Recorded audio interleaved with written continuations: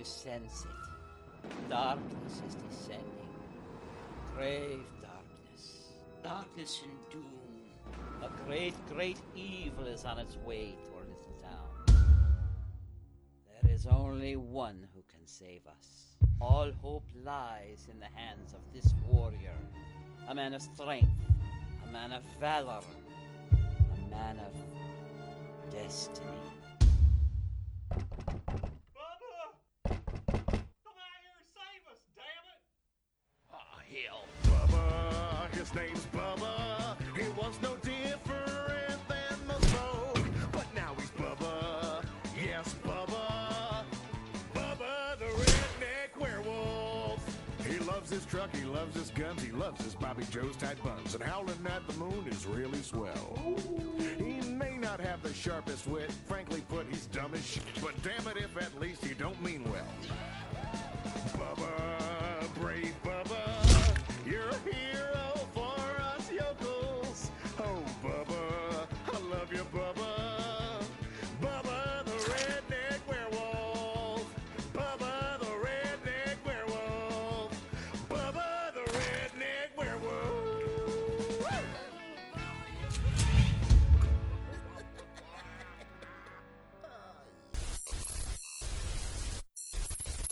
Listeners beware, there's no turning back now. You've entered the Horror Apocalypse Podcast.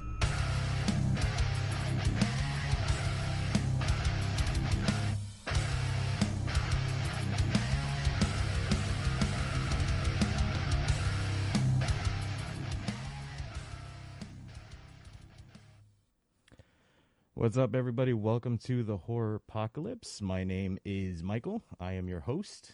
Joining me right now is coming in Chris. Hey, Chris, how you doing? Well,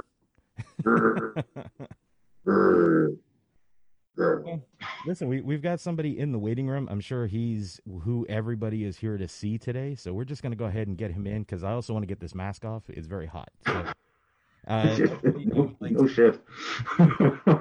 I'd like to introduce you to Mitch Hyman, creator of today's movie, Bubba the Redneck Werewolf. Mitch is joining us momentarily.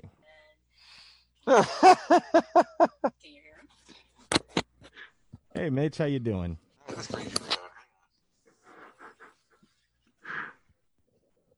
Good, a mask is the perfect thing for this whole meeting. Although you're wearing it wrong. Oh, good. As long as everybody's going to be doing this crap. I'm not turning my camera on for this stuff. You guys can be ludicrous all by yourselves. That's fair. That is fair. I'm just going to be the voice of reason that just sits there and intones occasionally. Oh. There you go. You're screwed if that's the case then, because if I'm the voice of reason, this whole thing's off the rail and gone. Well, welcome, Mitch. Welcome to our extremely low-budget podcast where we pretend like we know what we're doing. Yeah, I'm kind of a low-rent guy myself, trust me. You're doing things a lot better than us. It looks that way. It's like, the TARDIS. The whole thing in Doctor Who, it's bigger on the inside. That's my wife. Anyway. Nice. A Doctor Who reference that gets you immediate points right off the bat. Absolutely. That's it. That and social drinking. Distancing. Yes. Well, I hope yes. you're okay with it, Mitch. I had a hat made for today's meeting. I hope you're okay with that. Oh, sure. Is it got a propeller on it? Because that's really what you require for this. But, hey, what do you got? I'll make sure to add one. Do you need a bottle opener to get it off? Because it's my favorite kind of hat. All right, so before we go too far, we've got a bunch of people popping in. I want to let you guys know. The hell with them. Are you kidding? This is between all of us. Remember, that was the deal we made. The $5, the standing in the alley for 3 hours in the rain. Wait a second. You crying. Got paid? All the crying. No. You got paid? No, you cried? Never mind. That's it. Moving on. So what do you people want from us? I was trying to think of a funny comeback, and I failed miserably on that one. Damn. No, you did. It was perfect. Gave me a great setup. This whole thing's about you being a human trampoline, and I do the tricks. And that number 3 hat, that's copyrighted. Get that the hell off your head now. $150. Okay. What are you laughing? You got Major League Sport. You got Major League Baseball pissed off at you. Go Rays. Anyway, where were we? No. This one is a worse team. It says the Mets on it. So Okay, I'm out of here. I'm done. That's it. We're gonna move now. We're done. Sorry yeah. about Tom Seaver, dude. I was his water boy. I told you a lot of crying went on. It's a weird place. Anyway, so your questions were what? Wanted to let you guys know for the contest Yes. that we're going to be doing today with Mitch here. I was trying to think of a way we're going to do this, and basically we've got 7 people viewing right now. I know there's going to be more popping in.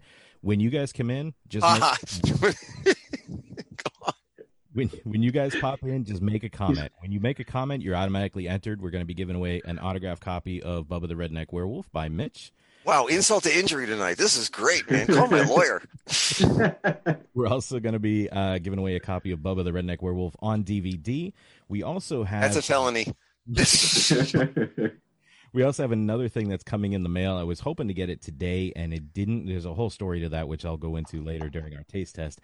But another item that's coming in. But all you have to do is make a comment. You're entered, and we'll randomly pick somebody to send this great prize pack to.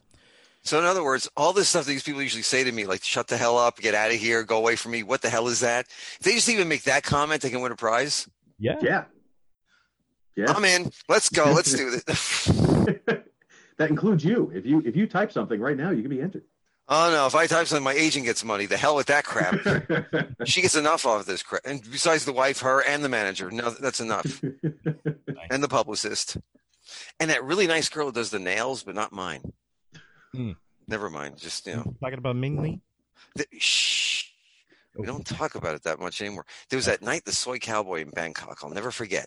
Yeah, I did. I forgot. Thank God. Anyway, moving on. Good thing about getting old. We were all sweaty. Oh, it was fantastic. By the way, I love what you've done with the place. It looks fantastic.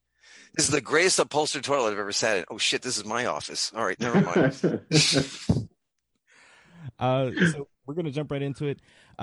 Mitch, what we do is we kind of do a quick roundtable. We get caught up basically any movies that we've watched or TV shows we watched over the last week.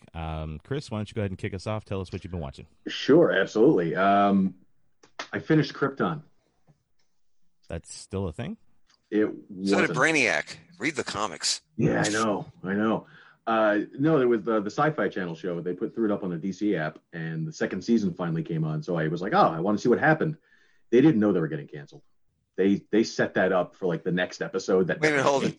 They knew the planet was going to explode. They didn't know the show was going to be canceled. Yeah. Kryptonian science. You see, that's the problem. We're way behind the curve. No wonder why we got a pandemic. And that's why the planet exploded.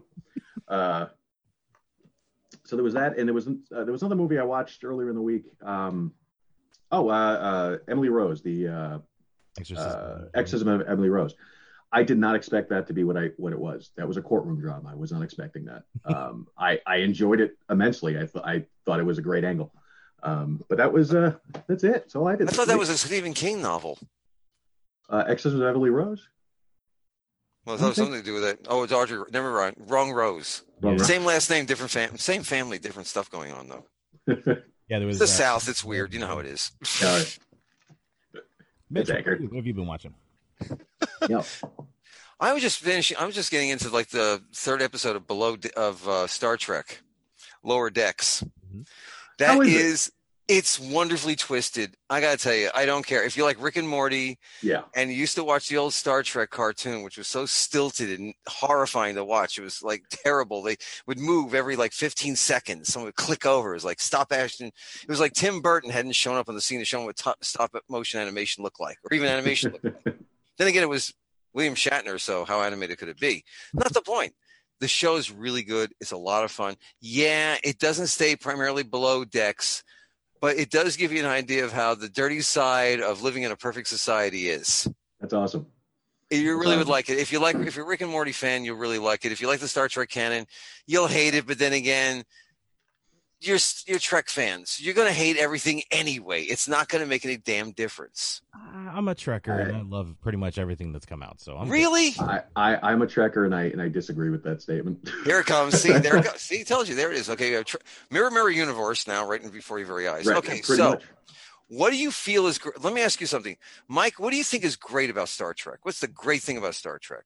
The world is all encompassing. I love everything that world brings to it. And there's every installment, no matter what series it is, Voyager, original series, Next Generation, Discovery, there's something new, but also something familiar. And I just love that whole aspect to it. And I love the aliens. I love the battles, the ships. The only issue I have with it, and it was the same thing I had with Star Wars, when we went back to something that took place before, why did everything seem to look so much newer and more advanced than it did in the original series? That was my only complaint. Okay, and on the flip side, what do you think is so wonderful about it? You know what? The imagination, the story, the meanings of what each episode means. Going all the way back to the original series. My girlfriend hadn't watched all of it, so we sat down and we started watching every single episode. We're in Next Gen now, and she's enjoying it too. So I mean, if she can get on board, then pretty much anyone can. She's there actually. So I think she said no. Oh well. It's an old message. But what was that? An old message. Old message. Oh, okay, good. You know, the thing is that what I like about this is that the way that you both speak about it, listen to the tone of voice, and I'm sure everybody out there is listening. There's a hope. It's kind of like we're hoping to achieve something greater than what we have, which is like absolutely nothing. Yeah. And to see if we can go a little further. But the thing is, Star Trek since 1966, I believe, or I think that's when it came on. Something like that. Always gave people a chance to see that there was a way to live better than we are, or we are better than we can be. Okay. Yep. That's the one thing Trek always did do. Star Wars didn't achieve that. I don't care how many arguments you're going to have over certain science fiction shows. But the ones that gave you the hope, it always comes back to Star Trek. And the funny part is because it was started as basically being wagon train in space. Let's get a bunch of wagons, go out into the wilderness, and see if the indigenous people don't kick our asses for being here in the first place. Aha! Now, my favorite thing about Star Trek is very simple. The green chicks. I love the fact that they always have the green women. It doesn't make a damn difference. Even in the parodies, they have the green girls. Oh, yeah. Okay? I don't know if they're ripe yet. I'm willing to wait around. I'm good like that. Willing to wait. But, hey, you hit 95, you don't give a shit anymore. Actually, when you hit 100, you really don't give a crap about anything because then by that time the cops already caught you because you got to hit the exit just right. Anyway, I'm sorry. What was that? I digress. Okay. So where weren't we? We were leaving off. You were watching Lower Decks. That's right. But no, Lower Decks is really good. Yeah. I was really impressed with the Watchmen series I just saw. It was really very forward thinking and really prophetic in a lot of strange ways. But the one I'm really looking forward to right now is I see if they're going to be doing Lovecraft. They've done Lovecraft and they do Lovecraft Country. Yeah, and I know that a lot of it's now social issues and so on and so forth. But the great thing about this is that because we're dealing with alternate universes and we're dealing with elder beings who have no way of looking at society the way we look at them, walk away from the protagonists who would be the people that would be, the ones who are discovering all these elder gods and things like that. Watch the way just these things react with humans. I'm waiting to see how the human condition really comes into it more than a racial condition. Just being a human being should be enough to set off, okay, xenophobia, right? Let's see if the elder gods are the ultimate xenophobes. I'm curious. I haven't seen it yet, but I'm looking forward to it. Anybody out there who's seen Lovecraft Country, chime in, say something when the time comes, please. I was gonna say, I think he's watching it. I've watched really, Mike? You've seen it? Yeah, I've seen all 3 episodes so far. So what's the deal? It's a great series. I love it. I'm a big Lovecraft fan, despite speaking of xenophobia, despite all the xenophobia and the underlying racism in his stories. I love his stories. But it is a fantastic series. Episode 3 is by far the best. It deals more with horror and Lovecraft than the first 2 did.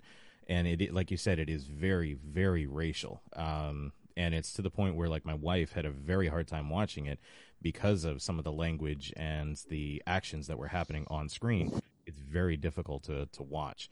But outside of that, it's good so far. That's terrific. It's great to hear. I'm glad that they stuck with a sense of brutality. Mm-hmm. Unfortunately, in pieces like this, you've got to go as dark as you have. That's why I liked Watchmen. They didn't cut any corner. And even in the original movie, let's face it, that was and I lived through the 70s, so it was a really bleak period. Everybody can talk about all the discos and all the great clothing and all that crap. Dude, everybody was scared. It was nuts. We had a government that wasn't to be trusted anymore. It was a really dark time. Yeah. So very familiar. You know what? It's really weird. It's like, somebody yelled do-over and we fucking did it in plain English. What the hell was that? Yes, I threw the F-bomb of the night, folks. That's right. Just tune in here in about 5 minutes. There's going to be a whole lot more flying. You know me. Anybody who knows me knows me. Fucking A. Exactly. There it is. Okay, and that came from a Mets fan. He's got a lot to say about it. What a great season it hasn't been, kids. Yeah, no shit. The hell is they can take away everything. You took away baseball, you SOB motherfucker.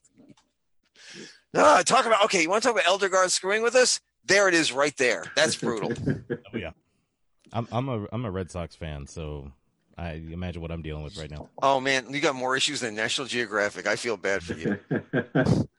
You and the Cubbies. I love you guys, but it's like going, wow. That's where I'm at right now because I'm in Massachusetts. And I go between Mets and the Red Sox. Those are my two teams. How the hell do you do that and stay alive? You have no idea. You get killed like that. You go to Brockton. They'll kill you in Brockton with shit like that.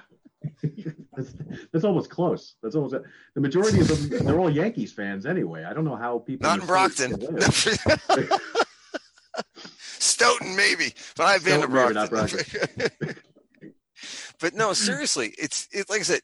We're all in a free fall at this point. I was telling a friend of mine the other day, I feel like I'm in a fishbowl and rolling down the stairs, and I don't know whether I'm going to jump out before the castle crushes me, or I wind up, smashing into the cat's dish and waiting there for it to be picked up. I just don't know what the hell's going on, but I feel like in this small world, and I'm constantly like, first I can breathe, then I can't, then I can breathe, then I can't, because the water keeps going around and around and around, and then the whole thing smashes. And you wonder to yourself going, could I really flop far enough into, let's say, a sewer, or maybe find my way to even the toilet at this point? Because being flushed out of here would be better. Oh, yeah. I hear you. But it's going to get better, because here's one thing. Great thing about being old. That's me, not you guys. Although he's the one sporting the beard, I'm just saying nothing to go with this whole thing. Anyway, hi, Mike. The point is this. That seriously, I've seen a lot happen, a lot occur, and a lot change, and it can go back the other way just as easily, and it will.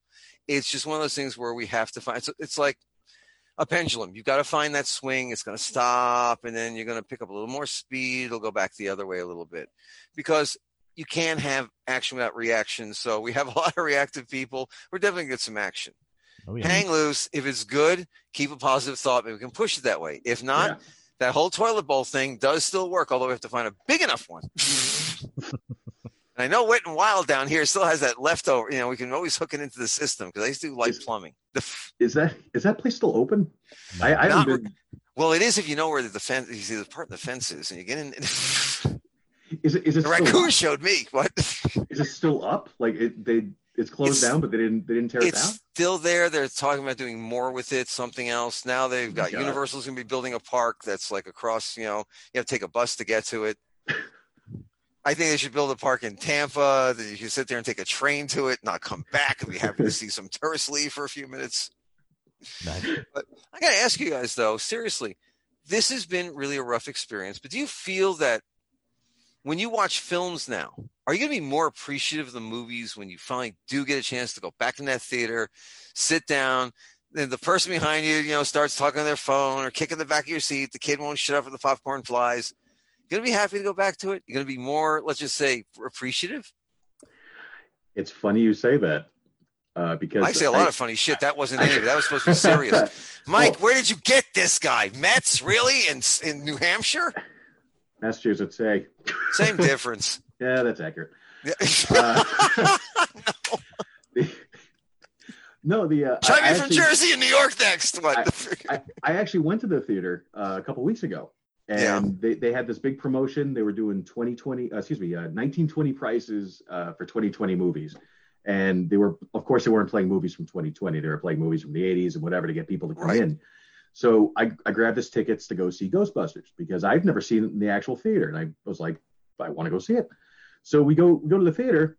No concessions are being sold. The mall is closed. There's nowhere to get concessions. The guy pretty much said, he goes, yeah, you can bring it in if you want. There was nothing saying that there was not going to be any concessions whatsoever. And they said that they sold out for 30% capacity in all their smaller theaters. That's impressive. There were only 3 other people in the theater with us. But everybody, impressive. No one showed up. They said it was like that all day. They sold out, but no one was showing up. You know why it's impressive? You know what they did? Very simple. They want to support them. So they paid the money. It's nominal. It's like $1 or something, 50 cents, whatever it was. Yeah. But the thing is, they're showing support, that they're there and they're waiting for them. And that's what you have to look at. See, now that's how this positivity thing is going to work. And they can be a comedian to a point, but then again, every comedian has a social conscience, which is why we're comedians. Here's the thing. You have faith in it. They have faith you're going to come back. And I think I think it is. I really do think that it's going to be different. It's going to take a little getting used to, especially when we're little plexiglass boxes, sent down those tubes to sit in those chairs. Because I got an idea for a system. We'll get that some other year. But the point is, that would be awesome. I think we're going to get back to it. I think it's going to be okay. Because honestly, there's one thing we're never going to want to do. Going to your Home Depot or any of that crap I have spent the last year and a half working on a tiki bar in my backyard. Okay. I used to own bars. So I made a full size freaking no bullshit tiki bar. I am not kidding you. This thing is fully functional. All you do is turn the switch and the liquor license applied and I'm making money. I just heard I'm the only one going. I just heard Mitch say party at his house. That's what I just heard. Dude, come down here. I could sure use it. Nobody wants to come within 10 feet. Well, would you like to come on? No, it's okay. I really don't. I'm really fine where I'm at. I'm like going, you're living in a cardboard box under the sink. And it's good enough for the cat. It's good enough for me. All right. And you just be calm and everything will be okay. So these are the people you're going to have. You're going to have to like coax them out into the light. So when we do find these people, knock very gently on the door. Cookies are good to have with you, especially oatmeal because it's got that vanilla scent. They like that. And they're not as afraid. And just leave a little bit forward, just a little bit. Put a crumb in the driveway. Let them follow. They'll come out. Okay, it'll be all right. Then you club them, you take the rest of the goddamn money in the house, and everything's done. This is a very simple system. What's wrong with you people? You can't find work? I just found you work. There it is right there. I'm just kidding. Ooh, piece of candy. Ooh, piece of candy.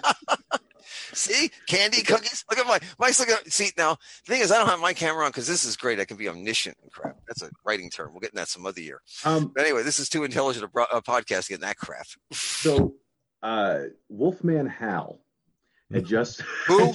What? I've heard of it before. Wolfman Hal. Yes. Says, did you ever notice that Mitch looks like Dr. Venture from the Venture Brothers? And you know what?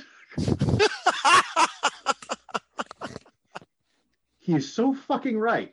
Now I know, like, when I was watching it going, man, he looks familiar. Why is it? First I thought it was Scott Ian, that you look like the guitarist from Anthrax. And I was like, no, the goatee is just... I was like, the goatee is just not long enough. But you know what? He's right about Dr. Venture. That's awesome. Okay, let me put it this way. I look as much like Dr. Venture as Mike Pence looks as Ray Spannon. So let me tell you, right off the nose. Did you see that? I saw it just came right off his nose. I nailed it. No, it is right there. Perfect. It was lunchroom perfect. It was lunchroom perfect. No, no, kidding around. I went to San Diego Comic-Con and I actually got followed around by a couple of people from Adult Swim one time and they were laughing. I'm like going, not the usual laughter I get for just looking like a fool or a penis with eyes.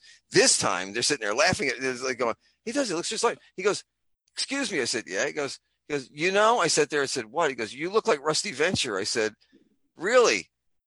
And I said something that was really rude, and I can't say that. It's something to do with Rusty and a zipper. But I'm like, are you serious? The guy goes, no, sir, can I get your picture? I wound up on social media with somebody sitting there with, like basically, we're with the live Rusty Venture. I'm not wearing a jumpsuit or anything like that. I'm wearing a really ugly Hawaiian shirt, but that's okay. Then again, if it was Rusty Venture, he probably would be wearing an ugly Hawaiian shirt. But then again, so is Dr. Benton Quest, and we all know where he lives on that tropical island, and there's some weird shit that goes on with that Haji kid and stuff. We haven't got into that. So I know I go off topic quickly. It's okay. That's okay. That's how I write my comics. This is why nobody can understand the damn things or that crazy movie. Well, the whole thing was ad-libbed. It was ad-libbed. Thanks a lot. There's a face. Only my mother cried when she saw that, by the way. Oh, really? I showed her the cursing and all the crap that went on in that movie. She saw me dress as the devil, and she goes, this is what I've raised? My father goes, really? We named him Mitchell. There was always hell to pay at the end. Where do you think the sense of humor didn't come from? Aha, from him. I have to say, though, when I turned it on, and I wasn't expecting that you were also in the movie, and neither was I. I was asleep. They woke me up and said, Mitch, we don't have a devil. I said, screw it. Get in here. The makeup was really, really good. Thank you. Who did you do that yourself, or No, did you have I people? wish I was that talented. I'm thanking because this is one of my oldest and dearest friends. His name is Michael Davey. Now, Mike is Dick Smith's protege. So Dick Smith was basically the protege of all the greats who came through. Like Jack Pierce started it all.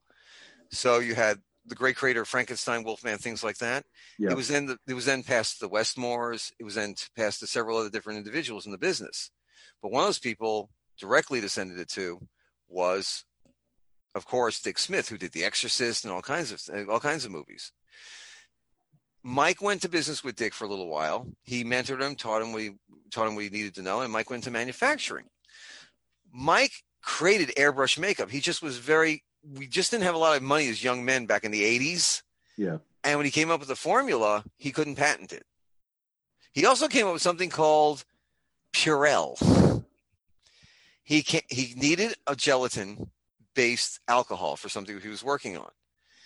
And he comes up with it. I looked, I said, "Hey, look, you made napalm. That's cool." He goes, "I don't know what else it would really be good for." Who knew years later it'd be Purell? The great thing is he has one of the few licenses to be able to vend all this kind of like alcohol and stuff. We've been rife with anti-everything agents. We've got all of it, man. We got drums of the stuff and a lot of napalm. But all kidding around aside, Mike came up and developed the devil makeup years ago when I was doing a show called Spooky Empire. And a friend of mine who is he's a film reviewer. He goes by the Grim Reaper. His name is Kevin Ransom. Great guy. Kevin is the guy who plays Death at these shows. So he wanted to do the apocalypse. Who would win? He said, "Well, I need a Satan." I sat there and said, "Well, Mike and I have been testing out Satan makeups." He goes, "Can you do one?" I said, "Yeah." I walked into Satan makeup and that's how it all started from there. Wow. So when the movie came around, the guy I had working with me wrote the bones of the script. He said, "Can I use your Satan?" I said, "For what?" He goes, "I want to put the movie." I said, "There's no devil in the comic books, dude." And I looked at the script going, "There's also no cussing. What the hell is this?" And I agreed to let him take a shot, let him do it. So I let him do it because, when you say, back then he was a friend, and I said, "You take a shot." I said, nothing ventured, nothing gained with Bubba anyway, because, I had tried for years to try to get a movie done. So I figured, okay, let's take a shot at this. So we decided to go with the devil. So we do the makeup. I got to tell you, it is the craziest shit you ever saw in your life when you put that stuff on, because it's real. I walked out in the public and I had people scared to death. The funniest thing that ever happened was when they saw Bubba and I walking around in this downtown small city we have here near the Orlando area. It's where a big university called Stetson's at. It's called DeLand. They filmed the movie 42, Jackie Robinson over there. Oh. And you're a baseball fan. You should know this. Anyway, Yeah, here's the thing. I didn't know. So, Mike, are you still here with us? Because you seem to have disappeared. Anyway, you're a little tiny square with a devil staring at you. Anyway, we did the makeup. We walked outside. We found later on there were 325 police reports of the apocalypse, a werewolf loose, Satan is running the streets, and an alien invasion. We're still trying to figure out the alien invasion. That may be a daily thing, though. That one couldn't figure that one out for nothing, but it was absolutely hilarious. But the great thing is, awesome. I'm at this university, which is founded by Baptists, and I'm walking around dressed as the devil in a suit.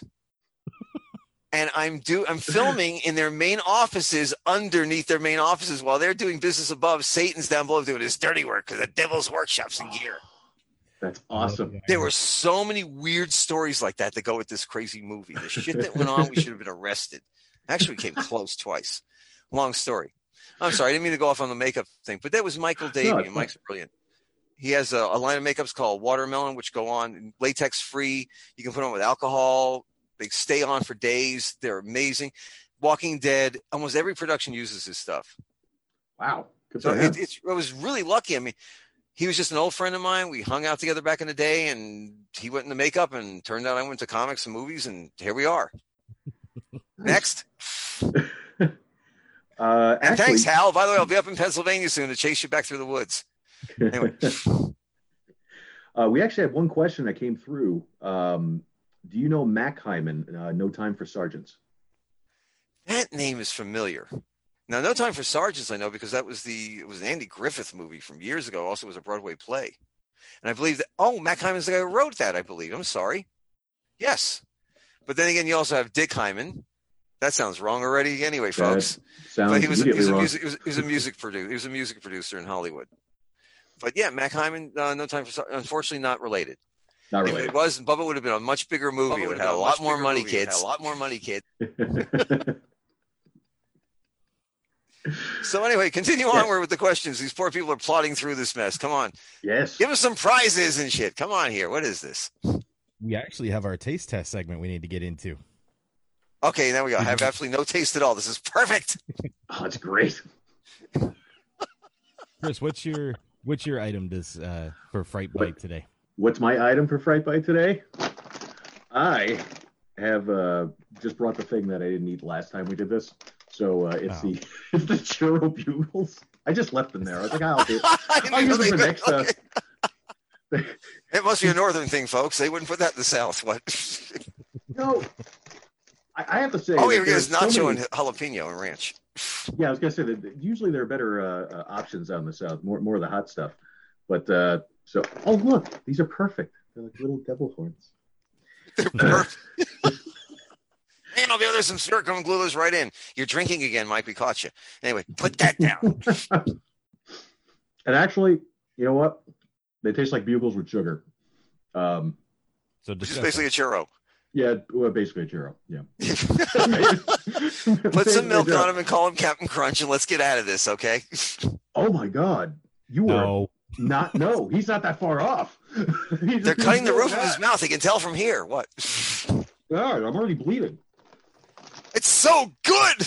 What a wonderful way to finish Friday evening. Bleeding over snack food. The way I finished last night. That's hysterical. With your wife sitting there going, divorce imminent. What? Now you revealed his truth. That was interesting. I'll leave, I'll leave it as that. Feel free to try Bugle's churro if you want to, and apparently if you're not in the South, because apparently they're not there. So neither's the South. Trust me. It's the South. I've never seen them. Figment of imagination. It's all created by Disney. And shipped in by Universal. There you go. There's a double plug. All right, boys, won't throw me out of town now. Okay. Now I'll get my money from the government. Give me my extra $100, you son of a bitch. What? Look at Mike. He's like, oh, I'm getting so uncomfortable with this. Now that's his normal look. Nice hat. Did I mention that? Matches the devil. Very nice. Put the two of them together to disappear. All right, so I thought today, we would keep it in theme, and I made a little trip, and I got Bubba the Red Werewolf flavored coffee.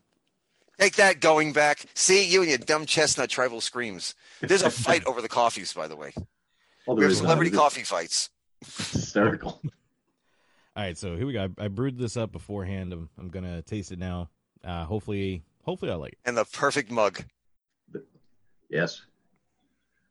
I'll give you $5 to spit it out. He's dead to us now.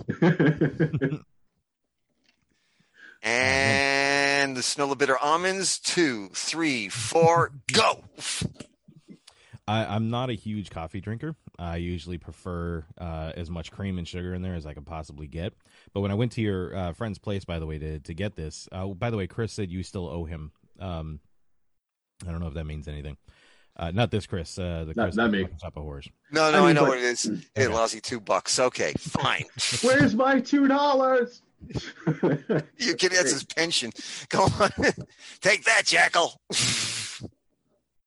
It's not bad. I was really. It's not great either, is it? Though. It's not as good as those. It's not as good as those damn churros, is it? Those Bugle churros. Dip those in there and watch what happens. They'll explode like Mentos and diet soda. You want to try it? You want some? No, I'm good. Okay. That is shit in the bag. No, the great if you dunk them. I was curious about it because the smell wasn't what I was anticipating. Man, it's just getting now. I can't even take the smell of this stuff. Okay, didn't it say the flavor was like? What else is wrong with it? Please, the complaint department is now freaking open. No. I was expecting something different. It actually tastes. So is everybody else. They were hoping for hot chocolate. Tough shit. You got coffee. You're like my kids when they were 9. Screw them too. No, put a collar. Make something yourself. See if I care. It's a lot better than I expected. I will say too, for the in the prize pack, you will get a 2-ounce package of this, so you guys can try it yourself as well. Seriously, it is a really good blend. Their stuff is all free trade. It's really good stuff. And there's also, like I said, there's a writer's war that goes on between me going back, Michael Broom, because Broom has Tiki. Let him call and tell you how the hell to pronounce the goddamn thing. All right, it's Kahlua flavored. Going back had to have something all American, so we got chestnut. Mhm. Now here's a schmuck who's into pumpkin spice. Okay, he drives me crazy every year with pumpkin spice. He plagues me. He calls me up. He drops stuff off at my house. I had enough of this nonsense with him. But I got something to tell you going back. And I know you're shadow watching this because you're ghosting me. Because I know you're Mr. Famous with 3 times you got your Bram Stoker awards and stuff. Let me tell you something. Congratulations. Why do we have him on the show? You should. You should get Al. Al is. You want the worst puns you've ever had in your life? You think I'm bad? Put him on. I'll call in just to get out of here. Anyway, no, seriously. Al and I went back and forth on this, and I found out that basically, okay, you can have the pumpkins. The cinnamon belongs to everybody else. So your pumpkin spice worthless because I have your missing ingredient going back. Take that, smart ass. I'm sorry, that was just a little personal vendetta on your show. I apologize. Well, speaking of pumpkin, you had something pumpkin flavored you wanted to try out for it, right? Why do you think I'm in the mood I'm in? I've already drank 3 of them. All right, nice. Sam Adams, God bless, and you're up in that area. So, Chris, I'm going to tell you something. Go Sam. Anyway, a great founding father, and he buys you a drink or two. I am a fan as well. The pumpkin ale he came up with, that the company came up with, Jim Cook came up with this time, excellent. I mean, seriously, I became not an aficionado of pumpkin spice, but I've been drinking a lot of them because, Al and I talked about back and forth. He said, try them, see what they're like. He's got 9 cases of Shipyard ale stashed in his friggin' living room. That's usually some of the best pumpkin out there is Shipyard. So I don't trust him. I know what he's up to. He's trying to buy back Manhattan. We had a long talk about this a couple of weeks ago. He and I are going to start a casino, by the way. I'm serious. We're going to start a casino. I'm going to manage, and he's going to run the place. It's very simple type stuff. He's going to be 2 Bear Tannenbaum, and I'm going to be Hiawatha Shapiro. Hiawatha Shapiro. Why? What's wrong with that? Look at we crossed the line, Mitch. You can't do that in Trump America. Yes, you fucking can. I just did. The hell with it. Start laughing, people. You're going to need it. You're going to need more Bubba the Redneck Werewolf, which we have some surprises on that level too coming up. Anyway. I did see part 2 listed on IMDb. Is that coming? We are now finally back into talking to a few people about getting this going. We had it nailed. Unfortunately, 2 incidents happened. We had people who were interested in doing the next Bubba movie. The problem, unfortunately, with that came down to the Me Too movement showed up, and unfortunately, a lot of people deserved it, got it, but there were some innocents got washed out. Mm-hmm. And unfortunately, one of the innocents was someone that was kind of my contact in. They've all been, verified that this never went on and stuff, but for about 7-8 months, and projects get lost in the mix. Yeah. So that's where we lost the first one. The second one, we were going to go, I'm going to be honest with you, went international. Bubba did amazingly well overseas. I mean, we made it to most popular on Hulu. We actually made it to the #1 slot for a couple of weeks. Wow. That's awesome. It was amazing. So I go back and I'm showing people this is what's going on. Because remember one thing, guys, if you get into film distribution, all that stuff like that, yes, they're going to take a lot of your money, and yes, you're not going to make a lot on the first film. And don't worry about this exposure thing. You will make some money, and it will get you close enough to be able to promote and maybe possibly pull that second film off, or at least rent a car that looked like you deserved to be at the studio that day. Okay, I'll tell you about the studio. That was a riot. Anyway, the point is this: we had it all nailed down. Unfortunately, there was some international incidents that occurred that wasn't China and anything like that. That they will not work with America as easily right now. Yeah, I can imagine. And unfortunately, I have to leave it there. But we were on German national television. A friend of mine told me that they have a cousin that's over there. I never got to find out whether they got to see it properly on the TV, but I saw the listings. I got a hold of the DVD. It's some of the funniest stuff you ever heard. And we weren't. Here's the thing about this movie. The way you have a good film is the fact that they didn't just sit there and just close caption it. They redubbed the whole damn movie. Yes, I remember you saying that on the Blu-ray copy. I was like freaking, and the guy who's playing Satan is better than me. He's hilarious.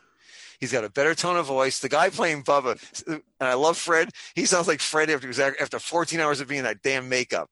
I don't give a shit what you do. Get me a beer. Get me the fuck out of here. Okay.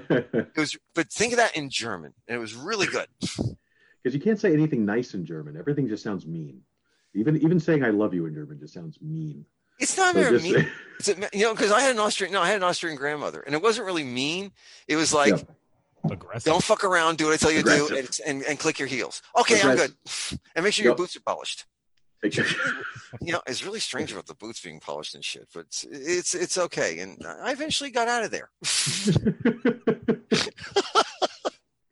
But they are nice boots, and they're very shiny, and that's what's important. Especially if you don't break them off with somebody else's butt. It's a long story with the Germans, but anyway. No, seriously, and we're really honored. And I have a lot of great German fans. I was really happy, and I got to communicate with a lot of people. I just couldn't believe how everyone could accept this crazy character. But you see, let me explain something about Bubba people don't get. And there were people that were putting Bubba on like rebel flag things and shit, and I used to fight over that. And I don't put up with the crap. I don't, because here's why. Very simple. Bubba was about acceptance, because notice the one thing I was able to get through in the movie that I pushed hard for. When he turns into a werewolf, nobody reacts. Yeah. Okay? Yeah. That's how all your friends, your community should be. Something should go wrong in your life. You lose, an arm, a leg, whatever. Something should go wrong. And you should walk in. They don't treat you any damn different. Exactly. Because you are who you are. It was exactly like the bartender in the movie. She was just like, "Hey, Bubba." And he's kind of like, what? And he's like, look at me. I'm great, right? No, there goes. Now, also the great thing is there goes your ego getting out of control. So let's put your little ego away and you go back to being Bubba. Let's see if this newfound ability of yours with better strength, better ability thinking, and a nicer person to hang out with like Bobby Joe might get your brain back in gear. And it was all about positivity. Now, I know it sounds really weird. There's a horror movie, it's supposed to be comedy, but if anyone reads the comics besides me, I only have to read them because I write the some bitches. Otherwise, I wouldn't read the damn things either. I was a really big bone freak back in the day. I love that. Jeff Smith is brilliant. Anyway, the thing is that it was about acceptance, and that's what Bubba's all about. And I was very happy that a lot of people in the LGBTQ community have picked up Bubba as kind of like a icon for themselves. I know quite a few people that are using Bubba kind of as a shield.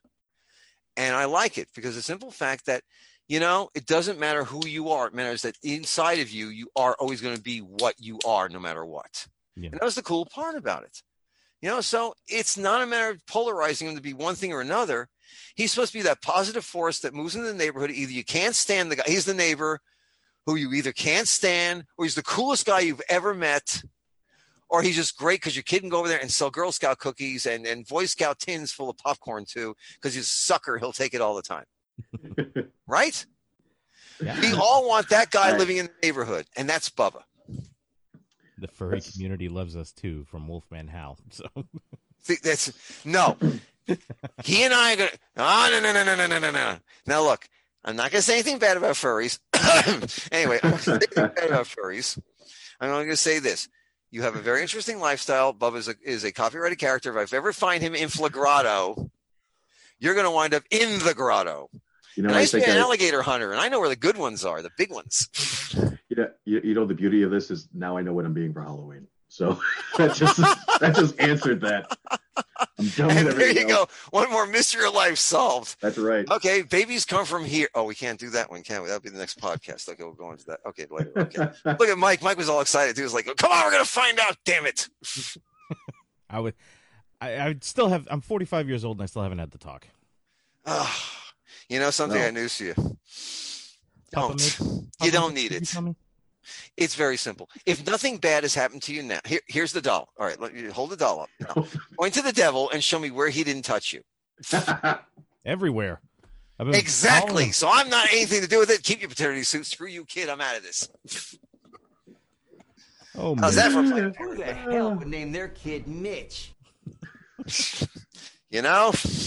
I already told you that story. I told you my father was up to this son of a. Miss you, Dad. Seriously. Hope the Dodgers are winning. He was a Dodgers fan. Speaking of stories, I need to take it off of Bubba for a second because I read this. Thank God. It's coming right back to you, but I read this online and I wanted to hear it in your own words. Tell me the inspiration for Vinny and Mook. Oh, thank you. You don't understand how much that. Thank you. Okay, this is going to be there's going to be a bit of a crazy story, so just hang on, okay? I'm excited to hear it in your own words. My dad was a dry cleaner when I was really, really young. Okay, he went on to do other things, but originally he was a dry cleaner. He owned this cleaning store. Now I'm going to be honest with you. You can tell by my accent. Originally, I came from up north. Okay, No, you couldn't tell by that. no, Ready not for at this? all. Ready for this? I'm a Tampa Bay and I was a Boston Red Sox fan. I was born in the Bronx. Ugh. How the fuck did that happen? Tell me about it, okay? Here's the Wow. thing. I got taught how to throw a ball by Whitey Ford himself. My father used to do the Yankees laundry. So I actually met a few of them. And they were really sweet. They're really good guys. But here's the thing. I never could take the Yankees after 1976. When Thurman Munson was gone, the Yankees were gone. That was it. That was just the way I looked at it. Because then also they turned to a bunch of crazy thugs. To me. They might have been that before. Yeah. But my kids' eyes were wide open. I'm done with it. So that's my Yankee story. Anyway, go back to my dad. Here's what happened. Father had this cleaning store, and next to him was a butcher, and on the other side was a candy store. I used to go buy my first comic book set. So they were always really nice to me. And I'd go over to the butcher shop, and I'd get a hot dog and sit there and have a sandwich and talk to the guy and all that. He was a really nice guy. I found out many years later there were certain interesting things going on between these three buildings. My father had a tunnel, it turned out, under the cleaning store that people would leave the candy store to go to the butcher shop. And sometimes wouldn't leave the butcher shop. Now, Dad's gone. I have no idea. The FBI can suck it because this is a long time ago, okay? You're talking a long, long goddamn time ago. Al Capone was still about 7 years old during this. He hadn't even come into the picture yet. So I noticed that there were some very interesting people who used to hang around my father's store, some of my father's friends. They were really cool people. They dressed really nice. They always seemed to be doing something, and they always were really good about, hey, kid, go get a hot dog and get a comic book or something like that. Yeah, I didn't talk to your father for a while. Well, it turns out I had met Vinny and Mook. I'm not kidding. I'm being quite honest with you. This is who they were back in the day. They were amalgam of about 3 or 4 different people that my father was really good friends with, and one he grew up with as a kid. And he was a really sweet guy. He was his friend all the way to the end. They died within a month of each other. I mean, they were the tightest of buddies. And this was just some friends of his. And I would just go to the dinners. You go to these wonderful houses where they had like 2 kitchens. They had 1 kitchen upstairs, 1 kitchen downstairs. They had like 3 dining rooms. I love these houses, right?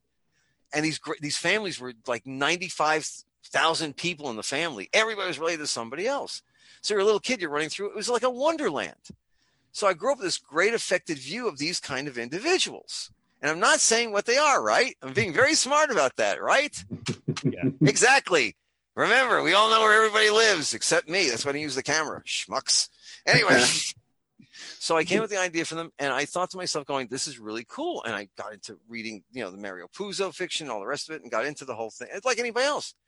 If I got a kick out of something, I started thinking to myself going, these are really like 007 in a weird way. They're trained killers. But what if they go up against something that doesn't die or easily? And that's where I got the idea to go, okay, let's do Hitmen of the Supernatural. And I remember a story where some young girl had been kidnapped from a nightclub in like California and wound up in some strange organization or the sex slave or some of the stuff. And they said the mob was involved with some of the nonsense.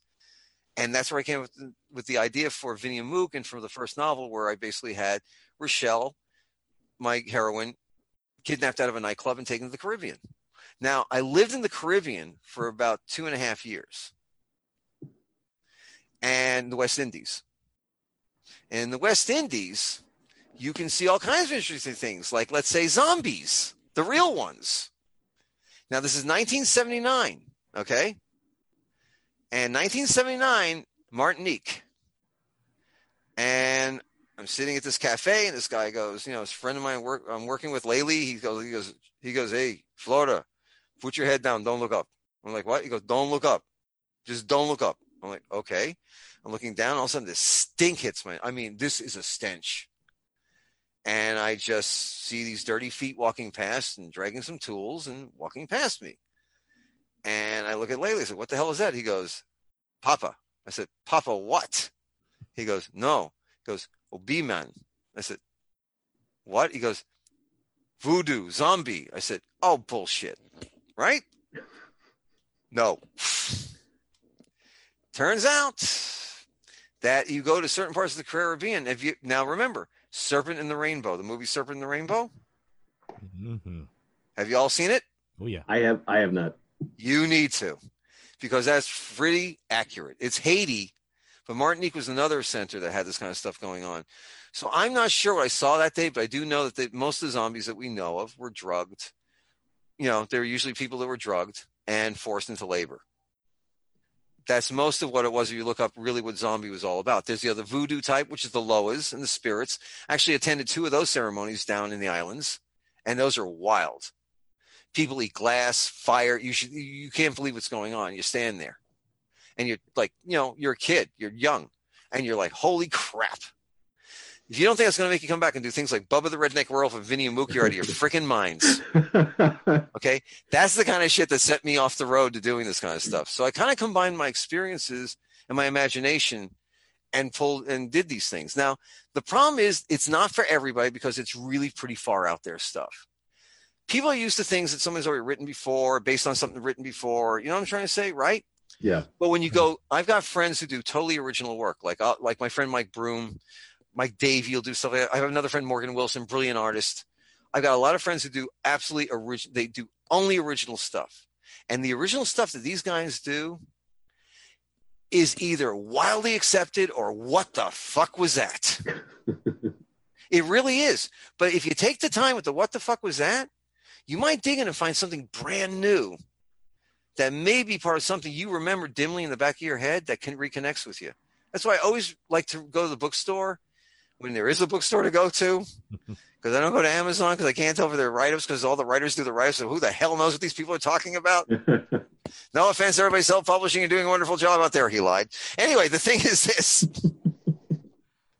that you can find something very unusual and very different. And that's what you want to seek out. It's like movies, like all the great new films that people are coming up with right now. And now they've been forced to work with like small groups, like only 2-3 people to film. It's amazing how much texture they're putting into the stories themselves and into each character, because each small character cast has to carry these movies now. I think it's absolutely brilliant. Nothing better to me than an original idea that immediately attracts me to it. For example, your movie, Bubba the Redneck Werewolf. I mean, that we watched it. I know Michael saw it a few times before me. I watched it 2 times this week, and I was immediately like, "This is off the wall. I love this."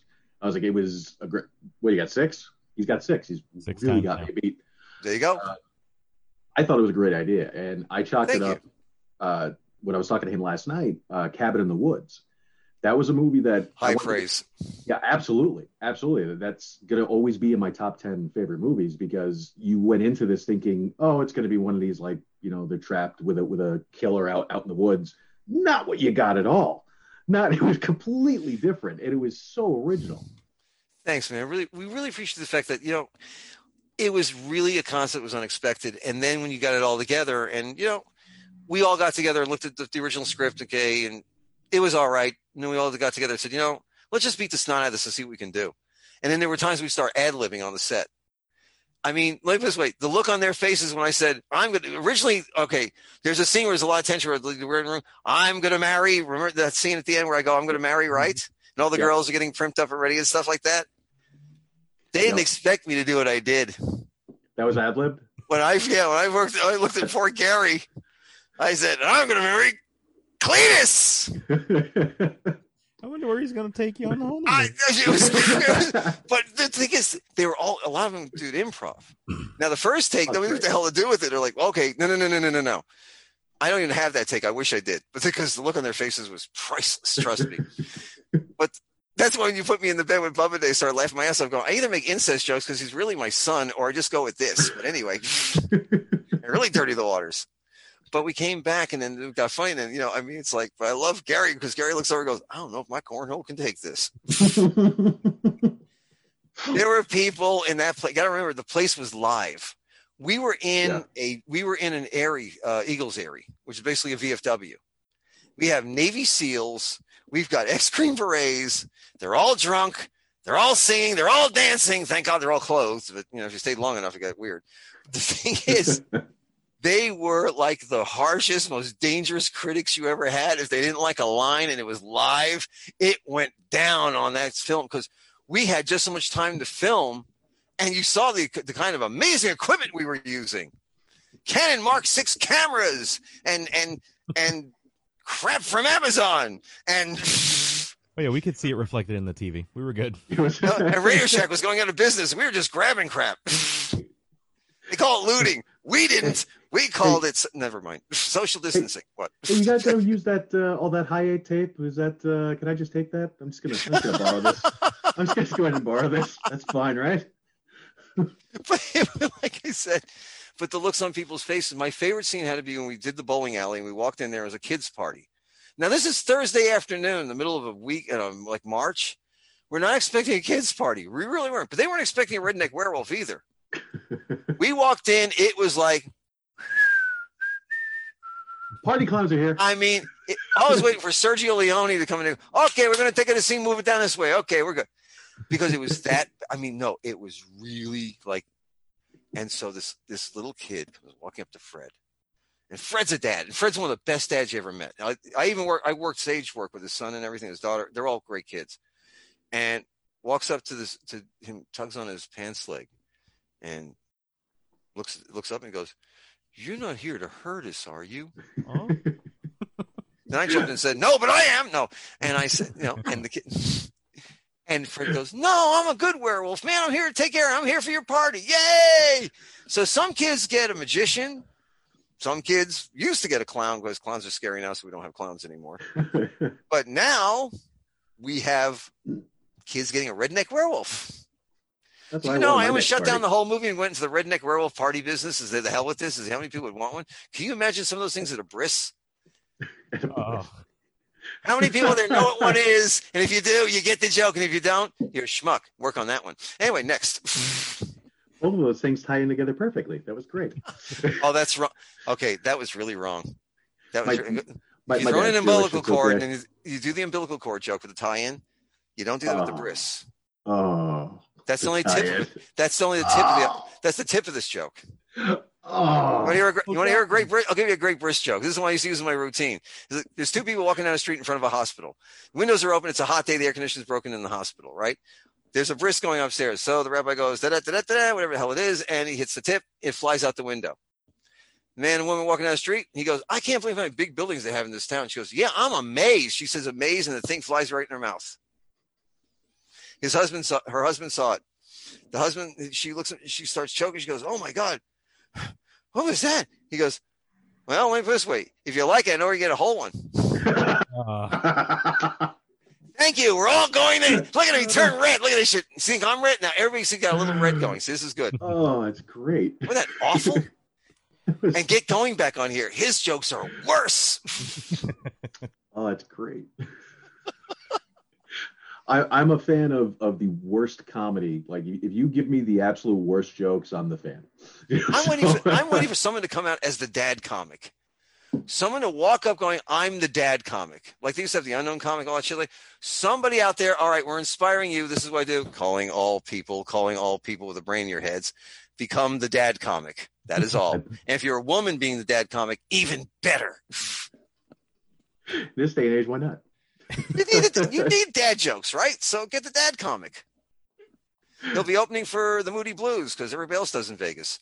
Anyway, who the hell even knows who they are anymore? Michael knows. I love the Moody Blues. Oh! Well, this is only a question of balance. She'll be okay. There is the Moody Blues joke and everything. See how special this all becomes quickly if you people let us. Yes. Anyway, Mike, further questioning. Or you just want to get the hell out of here and run like when you can? No, you stay with us as long as you want. But I'm moving in next week. I'm getting the hell out of here. I saw the pool. I'm good. What? Wait, you saw my pool? Awesome. He's actually in your backyard right now. It's what Actually, I've been in his backyard since March. This is where I decided to, spend my, my pandemic. How do you think I got a tiki bar? Nice. How do you think you got a tiki bar, huh? How's that? And a roadster. Yeah. How the hell did you get the roadster, though? It was in the garage. Anyway, go on. I have to ask, Bubba Beauregard Blanche, what was the inspiration for that whole name? That was hilarity itself. When I was younger, I had these wonderful group of crazy friends. I mean, they were completely friggin' nuts. They were like something out of a Dave Barry novel. Okay. They're crazy. They were capable of anything. They would steal Christmas trees from a drive-in that had sold Christmas trees sometimes during the wintertime. Then they would go to a Albertsons parking lot, tell the guy, let him set up over there, and they'd sell the Christmas trees. One time they sold about a dozen of the Christmas trees back to the friggin' lot they stole them from. Nice. I'm not making this up. That's great. These are the people I grew up with. This is where my morality came from, which I don't have any, okay? No, seriously, Bubba Beauregard Blanche came from about 2-3 different sources. I had this very good friend named Big Jimmy, who was about 9 feet tall, and I owned my bar as my bouncer and one of my closest friends. And he would pick up the back of his pickup truck to tell people, this is not a good idea to act up tonight. And I'll put your head under there. I'm going to drop it on you. Stop it. Okay. There's another friend of mine named Bubba, and Bubba was just one of the funniest, sweetest, nicest people you ever met in your whole life. He was this big, one of those big fellas you see on a motorcycle or something. You think he's going to kick your ass. He's the nicest guy. He's the guy you want to save you from getting your ass kicked. Okay. He was that guy, but they were the craziest people in the world because both of them had this one proclivity for being 6 foot. They were 6'5" and almost 300 pounds. Okay. They knew each other also. It was like having two dangerous bookends to hang out with. And you were a pamphlet, okay? Like the great Jewish sports heroes. It was that pamphlet with 3 people on it, right?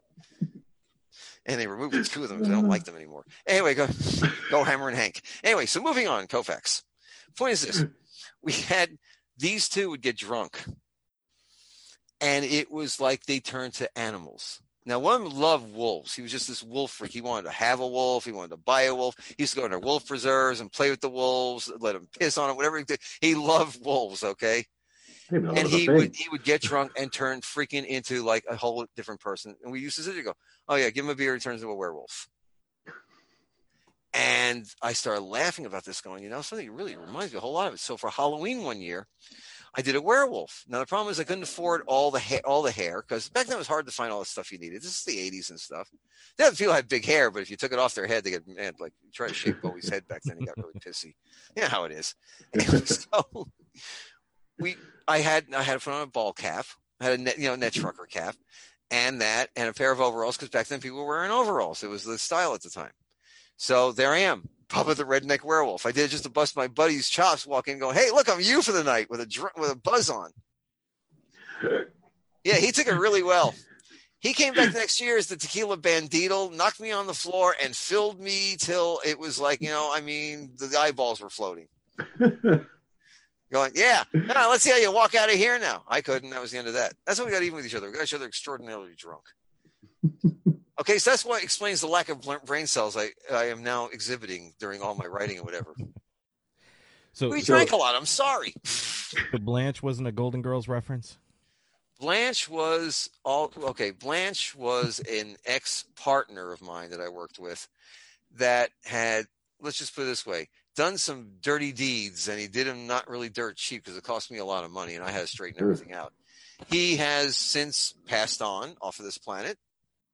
But I always wanted to remind myself to never get involved in any more characters like that by naming Bubba after him.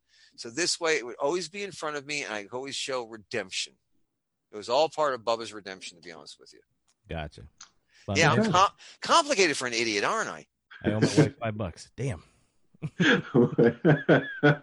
Wait till you read his writing. Nobody can decipher this shit. It's great. I beg. The Rosetta Stone's easier. What? This is real easy. More shit. Don't put. My wife has this 4-foot friggin' monitor. Okay, I'm warning in advance. Don't do that again. That was frightening. I'm using hers. Mine's only 2.5 feet. At least that's what I tell her anyway. Braggart. So she gets Zoom. Okay, I didn't. All right, you feel better. I don't take meetings. So the book, you were holding the book up. Yes, you had a question about the book. No, I was just saying writing is very easy to get through. I actually really enjoy this. So. Thanks. No, Mike, I really appreciate it. The first book was a complicated, I'm going to be honest with you. The first novel is 300 to 400 pages, depending which publisher you got. And it was back then, though, you got to remember, it was written in like the mid 2000s. So you had this serious, novels back then were Stephen King length, and everyone still had attention spans. Yeah. So if you wrote a light novel, it would be called novella or something. You couldn't get accepted, or you wouldn't be considered, so you overwrote. And then you found an editor who knew how to clean up your overwriting. You should have seen that thing was originally the Bible had less, volumes going than I did. Okay. Gutenberg he would have run out of letters the first 3 pages with me. At least I'm getting Chris here. Mike just gives to a little tiny screen, stays in the background, and just goes, I can hardly wait till this shit's over and get some burro or churro Cheetos or whatever the hell this shit was. Anyway. You're not eating a snack food, man. Come on. Good point. I'm sorry. Prove to everybody it's okay and it's not harmful. Well, it's not okay. General Foods. Oh my God. Look at the oh my, I only seen that look once before. And that was when never mind. It's a long story, but this girl didn't know anything about sex. Anyway, so the thing is, what? I knew it was going there. I knew it. So why did you wait for it? Why didn't you just blank me out when you had a chance? Shit, he's right. Can we have a do-over? I'll do it again. Fine. You get the coin flip. Here we go. No, but all kidding around aside, I wrote the first one very complicated. The second one I wrote very, very stream of conscious. They were the stories I really wanted to tell, and I wanted to sit in a room and have a drink and go, I got to tell you a funny story.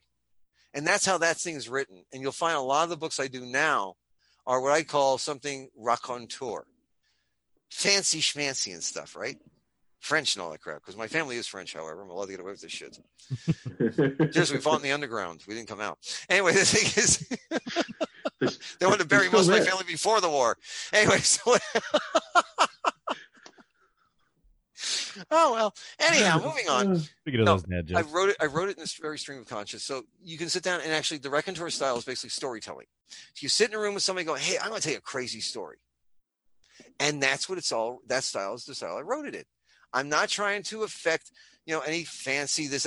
I want people to sit down and really read because I find that people are held off by, there used to be things called the Chicago style, the Turavian style, or the footnote style, this style. There's so many styles of writing, which I don't have any problem with. I think it's wonderful.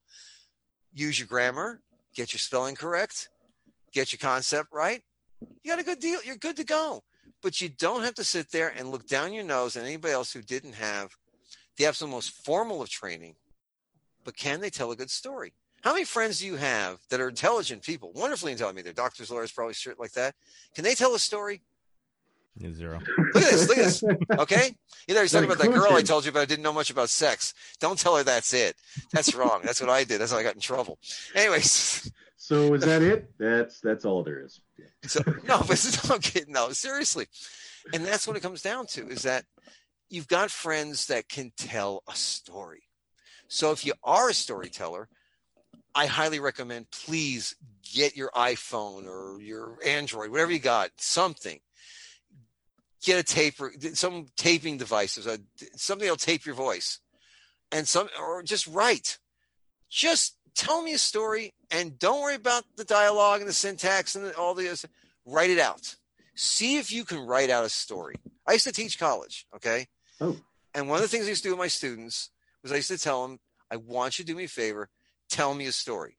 Orally, film it, write it out for me. Come back in here next week and tell me a story. And here's the story I want you to tell me. And this is an exercise for you guys to try.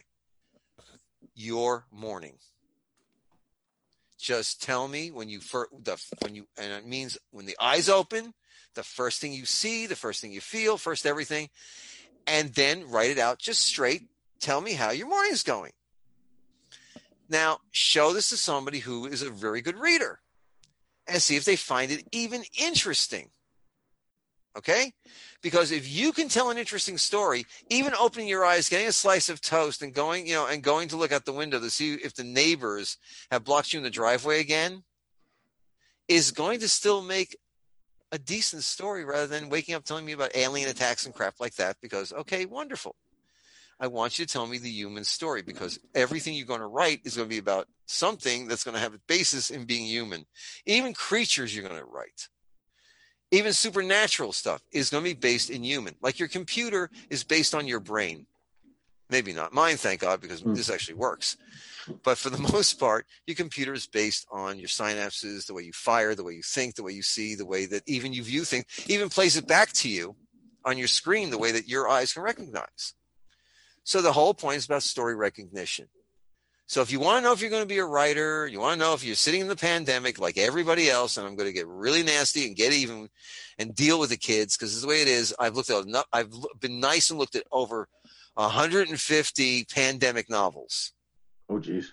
Thank God I was a college instructor and I know how to speed read and crap like that.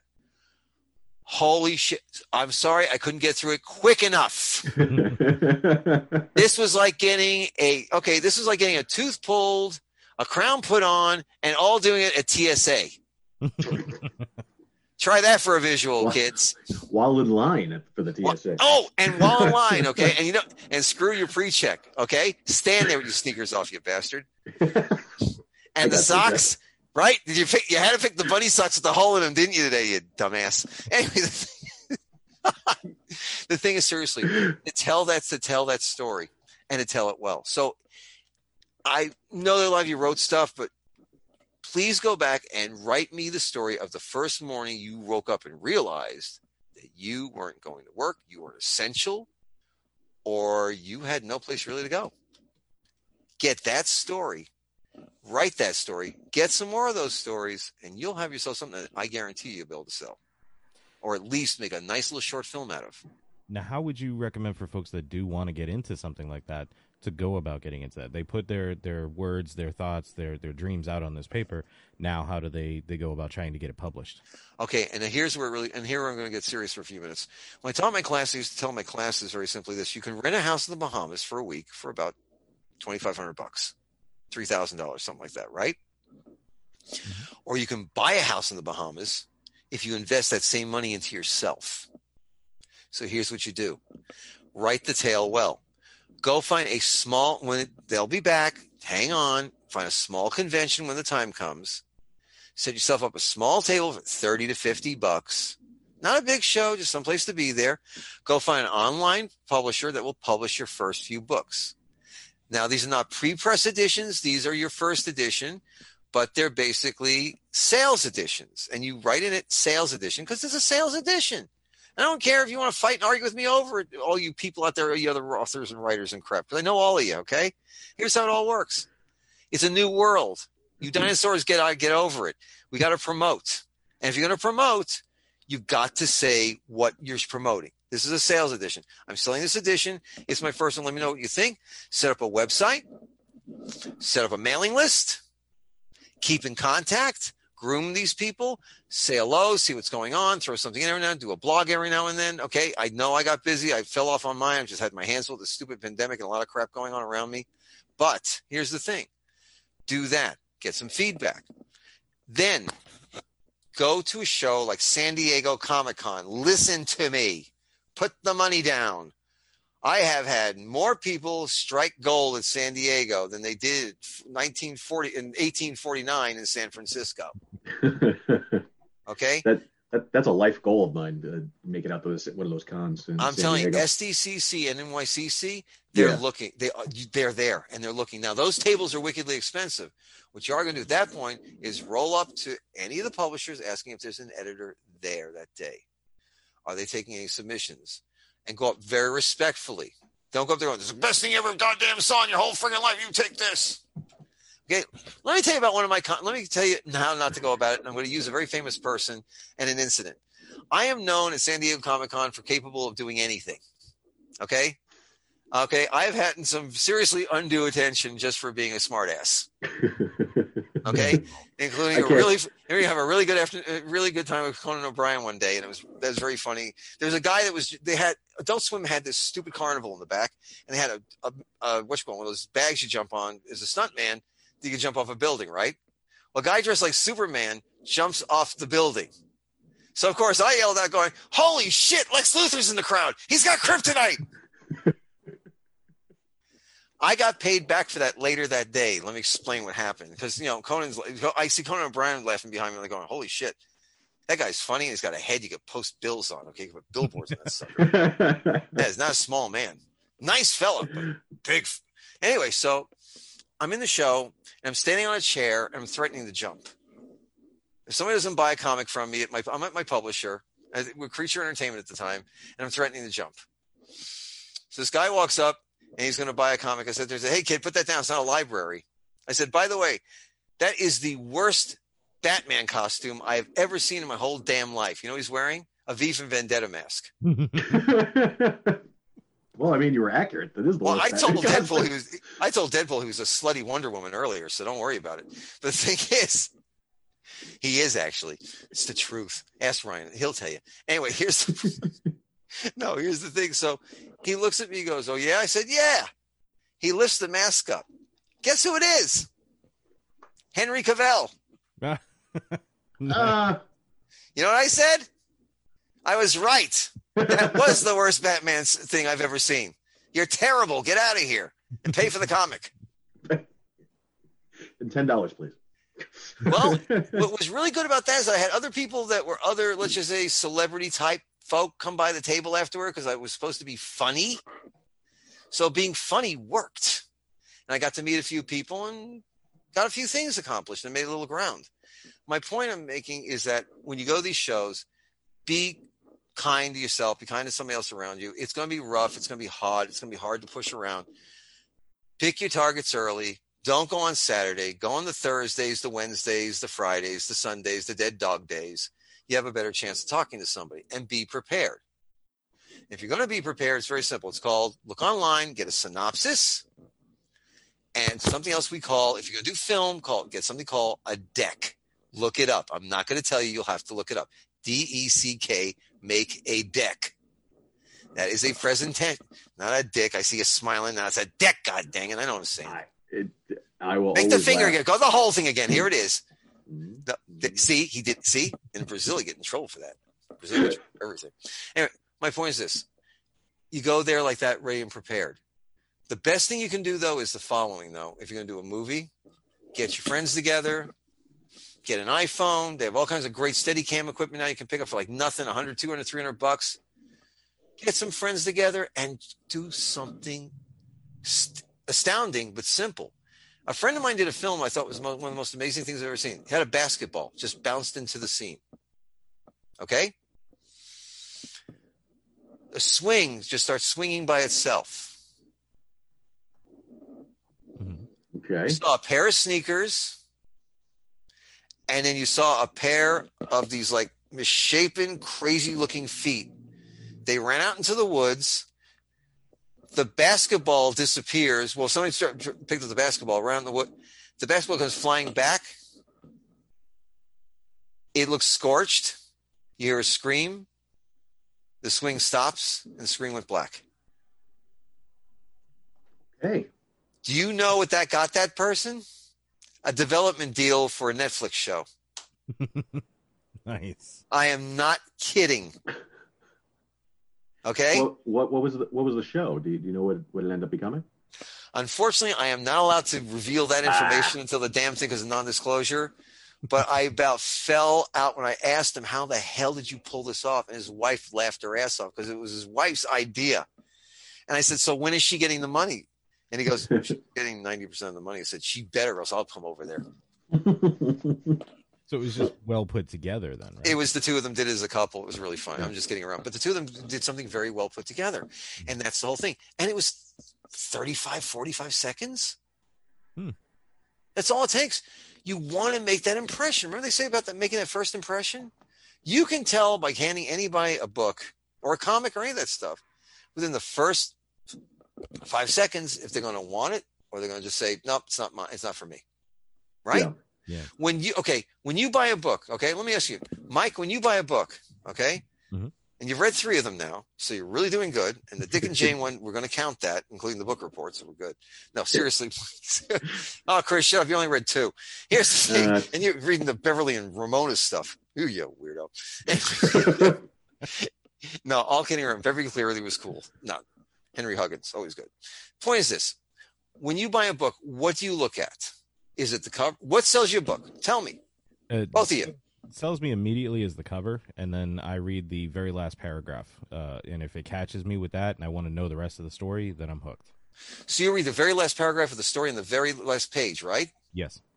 Wow. Interesting. I'm not going to make any cheap jokes about, you ruin stories for yourself. That's absolutely fascinating. So you prove yourself to have a critic's way about you, seriously. Because only a critic could sit there and know an ending and want to know, okay, so how did you get to this point? Even be interested to follow that path and journey. Only an editor is as crazy as that to do. Seriously. I mean, all kidding around aside, man. All right, So Chris, what is it draws you to a book? The exact cover, whatever's on the cover of it, and whatever the synopsis gives me on the back of it. If it's something that, to me, makes something that I would want to read, then that's pretty much it. But if you give me the basis of the story, and if it's interesting enough, then it'll, for me anyway, if it's interesting enough, then I'll be interested. And I think everybody's pretty much the same way because, all right, you have Dark and Stormy Night, don't you, Mike? Somewhere? I don't believe so. Okay. Unfortunately, I don't have it with me, but I want you guys can go on Amazon and look up this book. It was one that was done by myself and several other authors, and they were really just wonderful, cool people. And I remember you this talking about this book is what we called a blind round robin. My wife was an editor for a couple of different book companies, and she came with an idea that she wanted to do this based on this really bad 60s thing that was gone down. A bunch of 60s famous writers got together and wrote a book of sex stories, but they had no idea what the other one had written. They just wrote stories, right? She wanted to go one better. She took the most intuitive of all my writing friends, okay? And Tyson Hanks, Melissa Gibo, and a few other ones. And here's what she did. She gave a premise called The Dark and Stormy Night, the worst title ever, right? The old Snoopy joke. She gave it to the first writer and said, write a short story. She then took the last page of the short story and gave it to the next writer saying, write a story. Continue.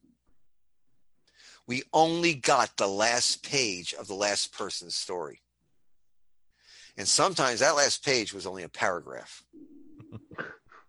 And I got to tell you what's really crazy when you know a project's right and it works and you have the right people. How many stories were all together to make that? I believe there were 6.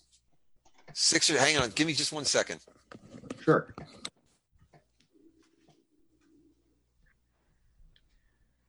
He posted it recently, and it sounded like such an awesome premise when I was reading about it on Facebook. So I got to look into that. That does sound like a good idea. The just for a reminder for the folks who are back up, he'll be fine in the morning. Don't worry about it, Gus. He's only a state senator. The hell with him. Anyway, yes, here we are. Okay, it was Melissa Gibo, Tyson Hanks, John Catapano, Victoria Nations, Lynn Gibson, and myself. So what we have here is basically 6 stories. And I got the honor of having the last one. I got cleanup. Literally, not cleaning up the 4th position, but 6th position. And I'm telling you, I get handed this. I'm like, all right, I got to go all the way outside the box. And I took it all over the place, but it worked. It's really short. All the money from it, by the way, goes to Wounded Warriors and Spina Bifida. Canine Warriors and Spina Bifida. It's on Amazon. It's called The Dark and Stormy Night. Just Google that plus my name and you'll find it. It's like 99 cents and all the money goes to charity. But you'll find it interesting because it's the first time that we know of, and I checked with several other publishers, including, some big timers. No one's ever tried this, and we pulled it off. And I'm going to say that my wife is one of the most talented editors in the world. I'm damn happy and lucky as shit to have her. I'll tell you that much. As a person too, but she's in the other room. She can't hear this crap. She doesn't read it. She doesn't watch any of this junk anyway. She's too smart for this stuff. Not like us, boys.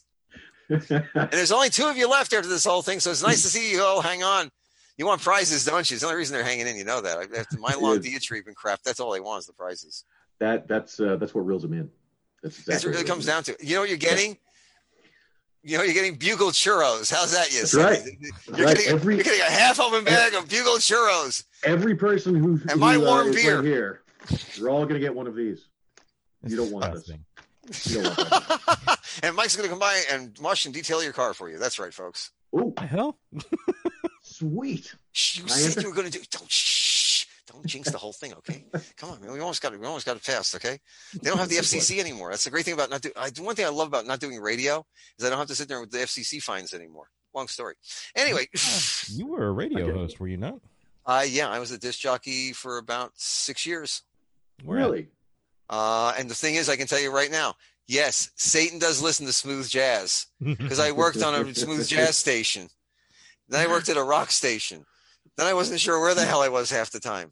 It was the 80s, okay, man. There's a lot of stuff going on. It was snowing in Florida. Which one do you prefer the most between them? To tell you the truth, I'm a Sid Vicious fan. I like Psychedelic Furs. I like, in other words, give me punk, give me death metal, and I am one of the I'm telling you what, I was a stagehand also. I got to work some great concerts. I love the fact that I got to stand backstage and stand on the same speakers and monitors I helped put in that are blasting the skin off my bones. Yeah. I think one of the funniest things I ever got to do is we did the Guns N' Roses tour one time. And the tour manager comes out and and they were doing sound checks and stuff like that. And they're getting upset about something. And he's like, oh, where's power over here to this one? I sat there and I was doing power. I said, well, I've got this. Hang on, I'll get this all straightened out. It's all set up. He goes, good. He goes, who are you? I said, they gave us little wristbands, right? Now they handed out the power crew pink ones. So I got to be the pink Power Ranger. You should see the look on this guy's face when I told him that's who I was. I was kind of hoping to get at least a smile out of Slash. Anyway, folks. I don't know if he smiles. I don't know if he has any other feature other than let me put it just. This way. He and Keith Richards have a pact. I think actually it's a tontine. The first one who smiles opens up that negative universe we were talking about earlier, and then all elder gods come flying right the hell. Cthulhu, the crew are in the second one of those bastards smile. Okay? Because let me put it this way. Woods, he's already gone. You can put a mirror under that man's nose, you're not going to get a breath maybe every Ash Wednesday. That's it. Done. Jagger is being held up by, strange voodoo and probably old Tinker Toys from eBay. I was told it was string, actually. It was just like Weekend at Bernie's. Nah, because the one time somebody tried to pull a string off of him, he unraveled. You don't want to do that. It just doesn't work. It was like done like the mummy. You start me up was going to be prophetic. By the way, I thought you people were going to discuss something about horror films and freezing dead things and junk or blobs and whatever and stuff and things. Are we freezing dead things? Well, is that tonight? I have two more questions before we get to that one. I was trying to get out of it. Damn, it didn't work. Fine. What's up? Well, I got to take it back to Bubba for a second. Two things we spotted in the background of the release version that's on Amazon. Yeah. One, when do we get Cownado? You'll have to ask the geniuses that came up with that one, because I walked in that day going, what the hell is this? my prop guys decided that they just want to have a little fun, and they were a little crazy that night. But it was, gotta admit, Cownado is a great idea. Yeah. It is. I mean, it worked for Although Shark Clownado was really retarded. Let's just say that was out there. Yeah, I know. I saw. I do my research, unlike you guys, before I show up on the show. I know who the hell I'm dealing with. Oddly enough, I got bail money. We got together last night and we decided we were going to be prepared and be professional, and it worked out great, huh? That's working out really well. Yeah, how are those bugles? Anyways, yeah, that was part of the professionalism. That's the funny thing. That's why I was laughing, because the only thing they did that was on the script was that so far. Yeah, which is beautiful. You this is great. But anyway, though, no, seriously. So, Clownado. Yeah. And what was the other question you had? At one point when you're walking down the alleyway and one of the first times you're gathering everybody in, and there's a big banner behind you talking about the festival that's coming to Broken Taint. There's a quote that says, "Get your goat on." What does that mean? Dude, it's the land. There's no telling. I told you it's not. I told you it's not. They let Satan hang around. Do you know the scene with the butcher? Do you know where we filmed that? Under the administration offices where they were doing business that day. The president of the college is sitting up there. Well, I got a guy with a third hand sticking out of his head trying to jerk off with a sausage and a devil in a basement. By the way, my luck, right? We find the only basement in Florida painted. We found a basement, but God damn it, it's painted red. I'm in there like green screen. Have you ever watched? No, turn the color, just adjust the color a bit. All you'll see is my eyes dancing around. Okay, it's better than doing the old school acid. I'm telling you, do that, and it's really good. Nice. Do that. Find the only basement in Florida, and it got completely wrecked. See, the thing is in the land, in the small towns, especially, and Mike, in Florida, we have little festivals like Manatee Festival. It could be anything. It could be changing of my underwear festival. I mean, around here, because one thing about Florida, we drink a lot. You can't tell from the Florida man shit and all that other stuff that goes on and the idiocy and the politics of this state. It's all nobody's sober. It's like this is like coming into a preschool and every kid had a bag of donuts and some of these burrito, the Bugle churros or something. Okay. And they're drinking soda and stuff and they're done. I mean, they're out. And you want sense out of these people and you want to make good decisions. You ever see the Bugs Bunny cartoon where he saws Florida? He gets a big saw out and he saws Florida and it drifts off into the Caribbean and bumps into Cuba, knocking it over. They settle out of court and become Puerto Rico. Those are okay. Actual, they didn't. What? Those are actual. That's my Puerto Rican friends. They love that shit. What? On hell, you like that joke. What? No, that's how Michael and I know each other because we both grew up in Florida and. So you escaped, did you? Wait a minute. I escaped. Okay, we got an escape here. Get the dogs in, please. Get the helicopters up. We're going. Whenever somebody says they want to move there, I always say the same thing. It's a great place to visit, but I never want to live there ever again. Ever again. Dude, let me put it this way. I have crosshairs set on San Diego. I am trying my uncle. I told you the French one who actually came from France and Casablanca. The whole thing, the classy one. He lived out there. I used to go visit, and I'm telling you right now, everybody in the world should stay where they are except for us. We're going to San Diego because they shouldn't come because they'll be overcrowded, and we shouldn't tell them this because the food's really good, the people are really nice, and they're really cool, and the people are just awesome. You're 1,000% correct. The last couple times we went out to California, a couple roommates and I, we traveled to the West Coast as much as we can. San Diego, every single time, we're like, yeah, this would be the best place in the world to live. Like, this place how much is mellow and good weather can you handle? Right? Oh, it's awesome. And the surf. Oh, so man. Nice. It's unbelievable. And the great white sharks waiting for us. But that's okay. I don't surf anymore, so I'm cool. But the thing, but no, all kidding around aside. David Traxler said the horny goat man movie. Does that mean anything to anybody? I think that was in reference to Get Your Goat On. Yep. That okay. I didn't know if maybe that was an inside joke. I was wanted to get a little bit more out of.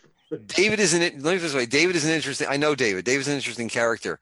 Have you ever gone to a place called Disney World? Never heard of it.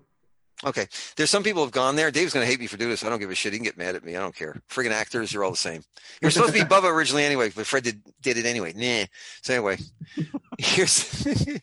no, David is the guy who, when you go, he's another one of these. I don't know what it is. All I know is he's tall SOBs. He's another one who's like 6 foot infinity. And he stands there in front of the haunted mansion going, step all the way into the room. He's that guy. Okay. But he's one of the most famous ones. They've had him travel around and be him at other ones because it's like, this is like, if you were going to film the attraction movie itself, you want him to open the damn thing up. So that is one scary SOB. They should try that all over again is what you're saying, basically. They really should. Oh my God. All right. Let's face it. Was that the biggest disappointment, since prom night or what? I was not happy with it. Haunted Mansion was one of my favorite things, and I was not happy with that at all. I was waiting, please, something, a glimmer of hope. Please throw me a biscuit, something, right? The thing that really pissed me off, I was happy about, though, they didn't, Jason Sorrell, who was the Imagineer for the Haunted Mansion, really nice person, met him years ago.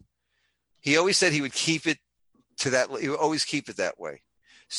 And brilliantly enough, he kept it exactly to the tone and touch we all love, right? And improved on. That Escher room they put in is brilliant. But I'll tell you one thing. Whoever stuck Johnny Depp in Pirates of the Caribbean should be taken to that well and put down it and not redrawn back out. You didn't enjoy it? It's like, really? Okay, you can change the rest of the ride. That's fine. It was too noisy, too loud. It was this, that, whatever. That's fine. I don't care. But can I look at another pirate besides freaking Johnny Depp? All I keep seeing is Edward Scissorhands in a tri-corner hat. No, now that you mention it. I never thought right? No, seriously. Look at almost all of his. Look at a lot. Now, Johnny Depp's a great actor, but look at a lot of the characters he's portrayed.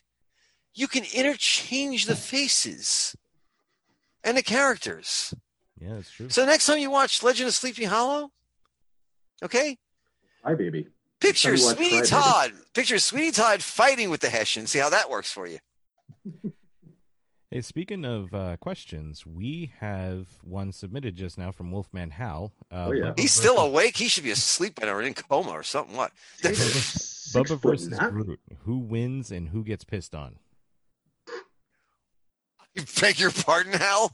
We're going to have a long talk next time I get up to Pennsylvania. And then no Amish breakfast for you. That did it right there. We're going to go. It's very simple. There was a time that, Hal was one of my best cosplayers. I have cosplayers around the country, but Hal is my absolute standout. Okay. And Hal actually was in the Philadelphia Christmas parade. He somehow managed to get Bassett ice cream to give Bubba a baseball ice cream one summer. A lot of it's crazy. And they love, and weirdly enough, in Philadelphia, they actually know who the hell Bubba is. That's awesome. Which is really my favorite thing is I got a picture of the cops beating him up one time. I know things are wrong right now, but this was about 8-9 years ago. They were really nice people. And this little kid comes running out and grabs the cop and pulls him back by his knees going, "Leave Bubba alone. He's a good werewolf." And Hal will tell you that's true. That's awesome. And it was great. Okay. But Hal's one of the great cosplayers for Bubba. So there's one time there was Daza Del Rio, who was a B-movie actress and very nice person. And so one time I told Hal to lay on the floor. I had Daza grab my arm and I looked like the conquering hero, put my foot on him. I said, "Finally, I beat that son of a bitch. I gave birth to you and I took you out." So that I think is a reference to who got pissed on. Gotcha. Boy, are my fans complicated or what? They speak in code. You ready for this shit?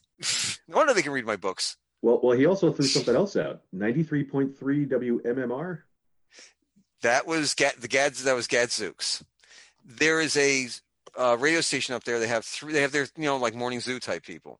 Yeah. And unfortunately, off the top of my head, I can't remember their names, but they're very well known. They're really sweet guys. They had us in one morning to sit there and talk about Bubba the Redneck Werewolf and all this stuff like this. And it was a very funny morning. And it was just really nice people. And Hal is just, he's one of those great guys that, he's that biker that looks like he's going to kill you. But he's actually one of the sweetest people you're ever going to meet. And by the way, Hal, to get even with you, I have the Challenger now, sucker. Nah. You got to get rid of yours. I kept mine. Okay, fine. It's the wife's, but hey, that's okay. I still got that 1952 Volkswagen, and no, I'm kidding. The 62. Anyway, no, I'm kidding. I'm living in it. In a tiki bar. Help. Tiki bar. That sounds good right about now. Dude, I'm Is telling you. Is it open yet? It's been open for months. The problem is it only has one patron. He's an idiot. We keep throwing him out. You know how hard it is to keep throwing yourself out of your own damn bar? I keep trying to find new ways to offend myself. And even I'm starting to have trouble doing it. I did at least 3 or 4 good ones tonight. You guys are probably in deep shit. You'll probably never have a podcast again after this crap. I've made some really bad references. I'm that old school boomer they hate. Remember, I'm throwing it down right here. Even though I don't work with anybody my age because I can't stand them. What? No, I was going to say, I hate to say I hate people my age. I think we're all in that boomer category now. We've all hit the... Yeah, it's sad. No, if we're not all shopping for hip replacements again, back to Amazon. God damn that place, I have everything. No, if we're not doing that. I am hung like a donkey. And now, ladies and gentlemen, in the fourth corner, we have the parties on. You're gonna run those air horns. I mean, I don't know what else to do except for sit there and start throwing glitter at people and $50 bills. Oh my God, we're gonna make it rain. You get Rip Taylor? I'll start taking my clothes off. We're good. That's it. Yeah. Okay, I'm getting pennies. We're gonna make it hail. Screw this shit. Make it hail up in this bitch. Anyway, no, man. The point is this. I think that there's a lot of great to come. I think we just need to sit back and quit worrying about this one, that one. I mean, I know I keep saying, but you gotta remember, I saw the 60s, I saw the 70s, I saw that crap.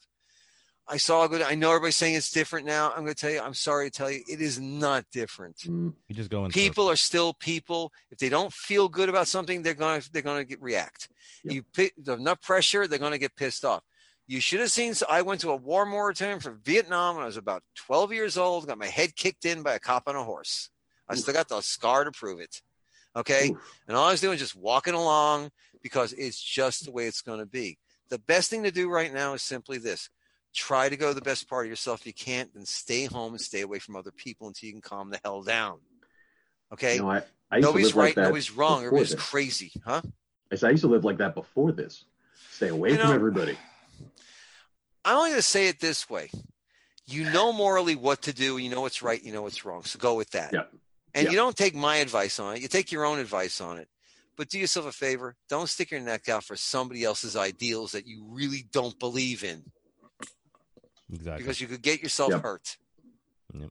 Okay? If you really believe, then go do it. But if you don't believe in it, you're doing it just to go along with the crowd, you're going to be that chain that they talk about, the weak link that's going to get nailed. Okay? It's crazy out there, and there's some very intense people. Please stay safe and please stay out of it. So you can come back and see the next Bubba movie, or possibly I do this Fakakta thing again, and we do it. I get to do it independently again, and we get everybody involved, and we do this huge scene I want to do, but I can't tell you what it is because someone else will steal it from me. I'm going to do a scene that hasn't been done in movies since 1921. Silent picture? I would never be capable of a silent picture. You've already dealt with me this evening. You must be out of your mind. Those if I cards shut they up, put I'll in between explode. everything. Are you kidding me? Not You'd be gonna 4.5 happen in this hours lifetime. But no, it's a scene that was done, and they said it was wickedly hard to do, but I think these days with the technology and things we have, I can pull it off. And it's going to be the funniest damn thing, but I'm telling you this much. I'm going to need 4 fire departments to show up, not to put out a blaze, to clean the mess up I'm about to make. Okay? Now I'm interested. I want to know. Dude, I'm telling it's going to work. And the script, by the way, the Bubba script is done. Nice. And I'm going to do everything I can because I want to keep my original crew together. I'm going to tell you something. I loved my actors in the last movie. I loved my makeup people, okay? And all the extras showed up and did all that stuff. All you guys are all welcome back on that set. You all did a fantastic job. You guys were absolutely a great team. And I got to tell you, not to interrupt you and change the subject, but no, go ahead, please. It's about time somebody did. I didn't really find out about Bubba the Redneck Werewolf until Chris's brother brought it up to us, and he's like, "Oh, you guys gotta watch this movie. You gotta review it. It's perfect for your cast." And I watched it and went, "Holy shit! I can't believe this is a real thing." And then 2 things happened. One, I recognized the stripper on your left arm. She's a acquaintance of mine, and I went, "Oh my god, is that who I think it is?" And I went through. Yeah, Trixie. Yeah. Cool. Giovanna. She's a doll. So I was looking to try and get her on the show, and in looking in messaging her, I found you and went, oh shit, well, might as well just go right to the top. And that's how this whole thing came into fruition, and it's been great ever since. But the whole thing, I went into this expecting a crap fest, and that's exactly what I got, and it was enjoyable. I loved it. It was, I didn't take anything in it seriously, and as long as you don't go in expecting like Oscar caliber, you ain't gonna get it. You're going to enjoy it though, and that's what you should do with a movie. And that's I got to tell you, you guys put together something fantastic, and I cannot wait for the second one. So if you guys get all back together again, I know at that point I'm going to expect something good because you can do it. There's a great chemistry in the crowd. There may be some characters won't be returning, but the actors will be taking up other roles, to be honest with you. So it's just because I have characters in my comic books I never got to use. And there's one in particular I'm looking forward to bringing in because I've had one of my favorite characters was Hatchet Hattie McDingle. Hatchet, and she's based on a true person. Hatchet Hattie is our town sheriff. She's also the only living brain cell in the entire place besides Bobby Joe. And they're the best of buddies. She actually used to date Bubba back when they were little. They were like, in middle school and stuff. Mm-hmm. She's the town sheriff. And she is one of the funniest characters. She has in my comics, gave her the best lines, and she shut everybody down constantly. She was great. If you ever get a chance to look her up, she is. You can't miss her. She's a very handsome, tall. I don't know what it's about tall thing. I don't know. That must be me with tall people. But anyway, though, very, but very tough, but very fair sheriff. Okay. But having her for the sheriff, I think, was the best thing to come up because she was based on a friend of mine's grandmother who used to carry a hatchet in the back of her car. And if you hurt a kid or hurt anybody in her neighborhood, she came after you. And the cops used to refer to her as the town sheriff. In that neighborhood, she was the sheriff. Oh my God. Nice. So yeah, if you can find her. Actually, you want to see what she looks like. The last Bubba comic that came from Creature Entertainment has Hattie in it. And she's on the cover of like number 4, or is it number 5? But like I said, you'll love Hattie. Hattie's a riot. There was Hattie.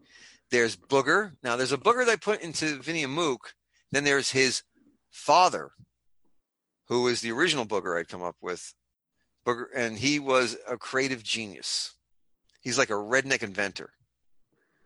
And he makes Bubba's stupid gadgets. He's like Q for Bubba. And you can get if you can get a copy of number 2, because it only sells for like $300 every time I've seen one. You know what really sucks? I can't afford to buy my own goddamn back issues back. Right. That's why I'm doing the trade paperback hopefully soon, because I can't afford my own. Did you see what the stupid things go for? I'm telling you, people, I think you're all nuts. When we started talking, and I was like, you know what, this guy's fantastic. He's very personable. He's very friendly. I want to support this. I went looking for these back issues, and my God, man, is that insane or what? Yeah. Believe me, most of them. I got so pissed off at the one thing going wrong. I sat there, I threw like 3 boxes in a dumpster, going, I'll never have to see this shit again. Now I'm sitting there hoping, can I go to the landfill? That was 2010. I might be able to, and then, I did. I went out there. I found a whole bunch of these Atari cartridges. E.T. All these E.T. Yeah, how'd you know? It was And he ain't worth shit. Goes to show you, see that? Bubba is worth more than an E.T. Nintendo cartridge. How's that? More That has enjoyable. got to say something. Oh, Yeah. speaking of which, infamy, very quickly, is something we're wanting to do. And you're not getting in trouble. I will. Uh-oh. My turn. Kevin Smith. Ooh. You and I need to have a little discussion. Uh-oh. There's a movie called Wolf Cop. Ever hear of it? Mm-hmm. Yep. Let me explain something about Wolf Cop and Bubba. That was actually my double feature to pair with you. Well, I'll let you get away with that and you can have your chips now. Wait till you see the way I give them to you, kid. Anyway, no, seriously. Wolf Cop and Bubba were filming at the exact same time. It was a boat race. I saw they started filming in Canada in March 2014, same time we did. So a lot of people sat there and said, well, Bubba was, based on Wolf Cop and crap like that, which is like, okay, because you people really do a lot of research and you pay attention, and Bubba's been around since 1996. So, okay. I'm like, I'm cool. Then I run to one of their staff people who said that a couple had read Bubba comics and they knew who he was. I'm like, okay, it'd been nice. You guys at least had said thank you or said hello or go screw yourself. Says sicking an idiot on me, not Smith. So then the second Wolf Cop movie is being made. Did you notice something interesting with the second Wolf Cop movie? Second Wolf Cop movie has Lou Garou living in an animal control facility. Yeah. I never saw the second. Oh yeah, get the second one. And there's a mayor in town. You know who he is? Bubba Smith, and it ain't the football player. Unless Kevin Smith is African American and about another 200 pounds. I don't think he is. So I'm sitting there going, okay, this is a guy who does independent film and also and sport. You know, it's like going, Yep. okay. So I'm calling on all the indies to do us a big favor, including myself, because I'm going to do it now also. Break some ground, make some new stuff. Let's roll. The old guard's dead. Let's get on with it, kids. Gentlemen, ladies, everybody in between, let's do this. Start making movies. They made a nice road for us to travel. Now let's kick the shit out of it. Like I used to tell people, don't knee jerk, ass kick. Okay? You can jerk your knee or you can kick some ass. Let's get out there and kick some ass, because as far as I'm concerned, I'm not saying I'm insulted, but I'm going to say that I am aware and I wasn't really happy. Now I'm not asking you guys to say, don't make opinions, keep it to yourselves, because you got to be commentators and you can't have an opinion on this kind of stuff. I can. And I personally feel that somewhere along the line it was a little too coincidental. Okay. I have a drunken animal control officer, and now we got a drunken cop. He works in a small town and city. There's an evil force, blah, blah, blah. Okay. Our scripts were very close, but that doesn't make a difference because we didn't know each other. We were filming at the same time. Nobody got to see that. It's the second movie where they adjusted things and they knew Bubba was there. And then, come on, guys, give me a break. Yeah. Now I'm going to search out. And then he had money to make yoga hosers in Canada. Where did he get that money from? Oh, I'm sorry. That was my last little part of it. Bitter, wasn't it? Actually, I really like yoga hosers. Actually, be quiet. So did I. Really? I thought it was actually, it was hilarious. The little wiener walking around with the. Oh, it's so awesome. Come on, man. It was brilliant. The girls were great. All right, Smith, you're forgiven. That was brilliant. But don't do any more stuff with Bubba without telling me, all right? Gee whiz. Speaking about all's forbidden. Come home and have yourself a drink. Speaking about girls, by the way, I got to tell you, and I told my wife. No, you don't have to have the talk yet. You can't do this. No, way too late. I have a nun fetish, so I need to thank you for that scene. Uh-oh. That Here it comes. Scene was fantastic. That was pure art to me. That nun can kick your ass. No, you understand? No, the nun is a friend of mine, Meg. Her husband, Josh, is another friend. Okay, he's an ex-Marine and still can pick up most of the planet and throw it at your ass. They're sweet, wonderful people. The funniest thing during that scene was I had only just met Megan. She's a friend of Karina Martinez, my brilliant makeup artist. And she comes walking out. She's got the outfit and everything. I'm the devil and everything. This is where you know whether you're going to be an actor or not.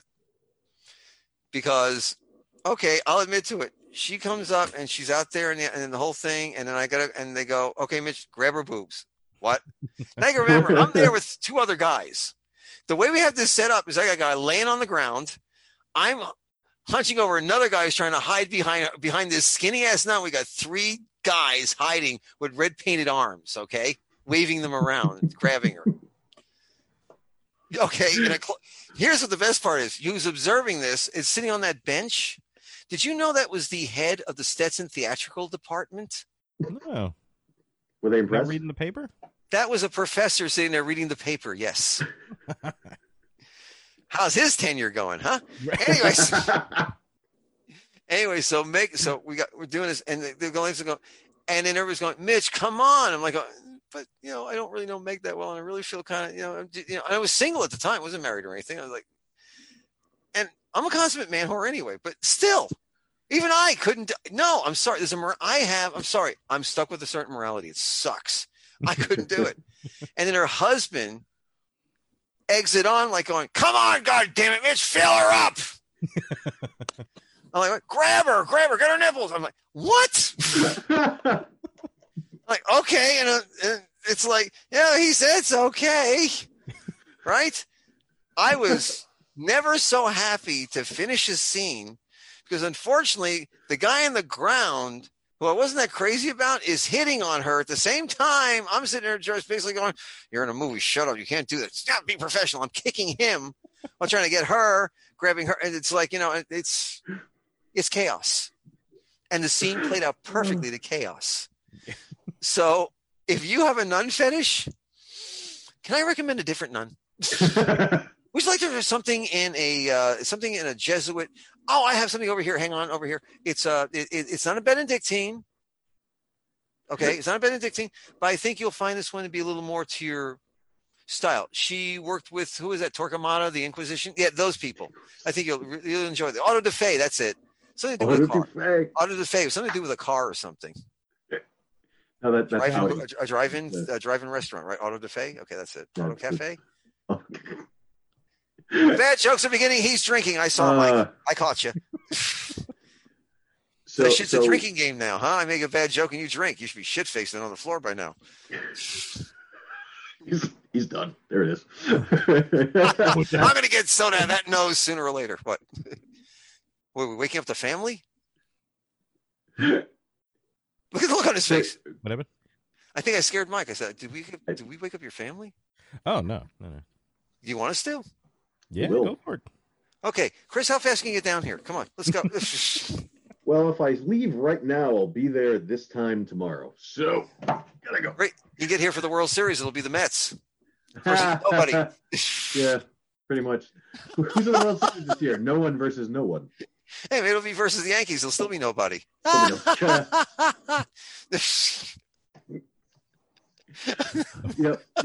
wife actually just commented and said, as long as I don't have to wear the outfit anymore. So we're good. Oh, you make her wear the outfit. Wait a minute. Hold it. You're not going to wear the outfit anymore? She is?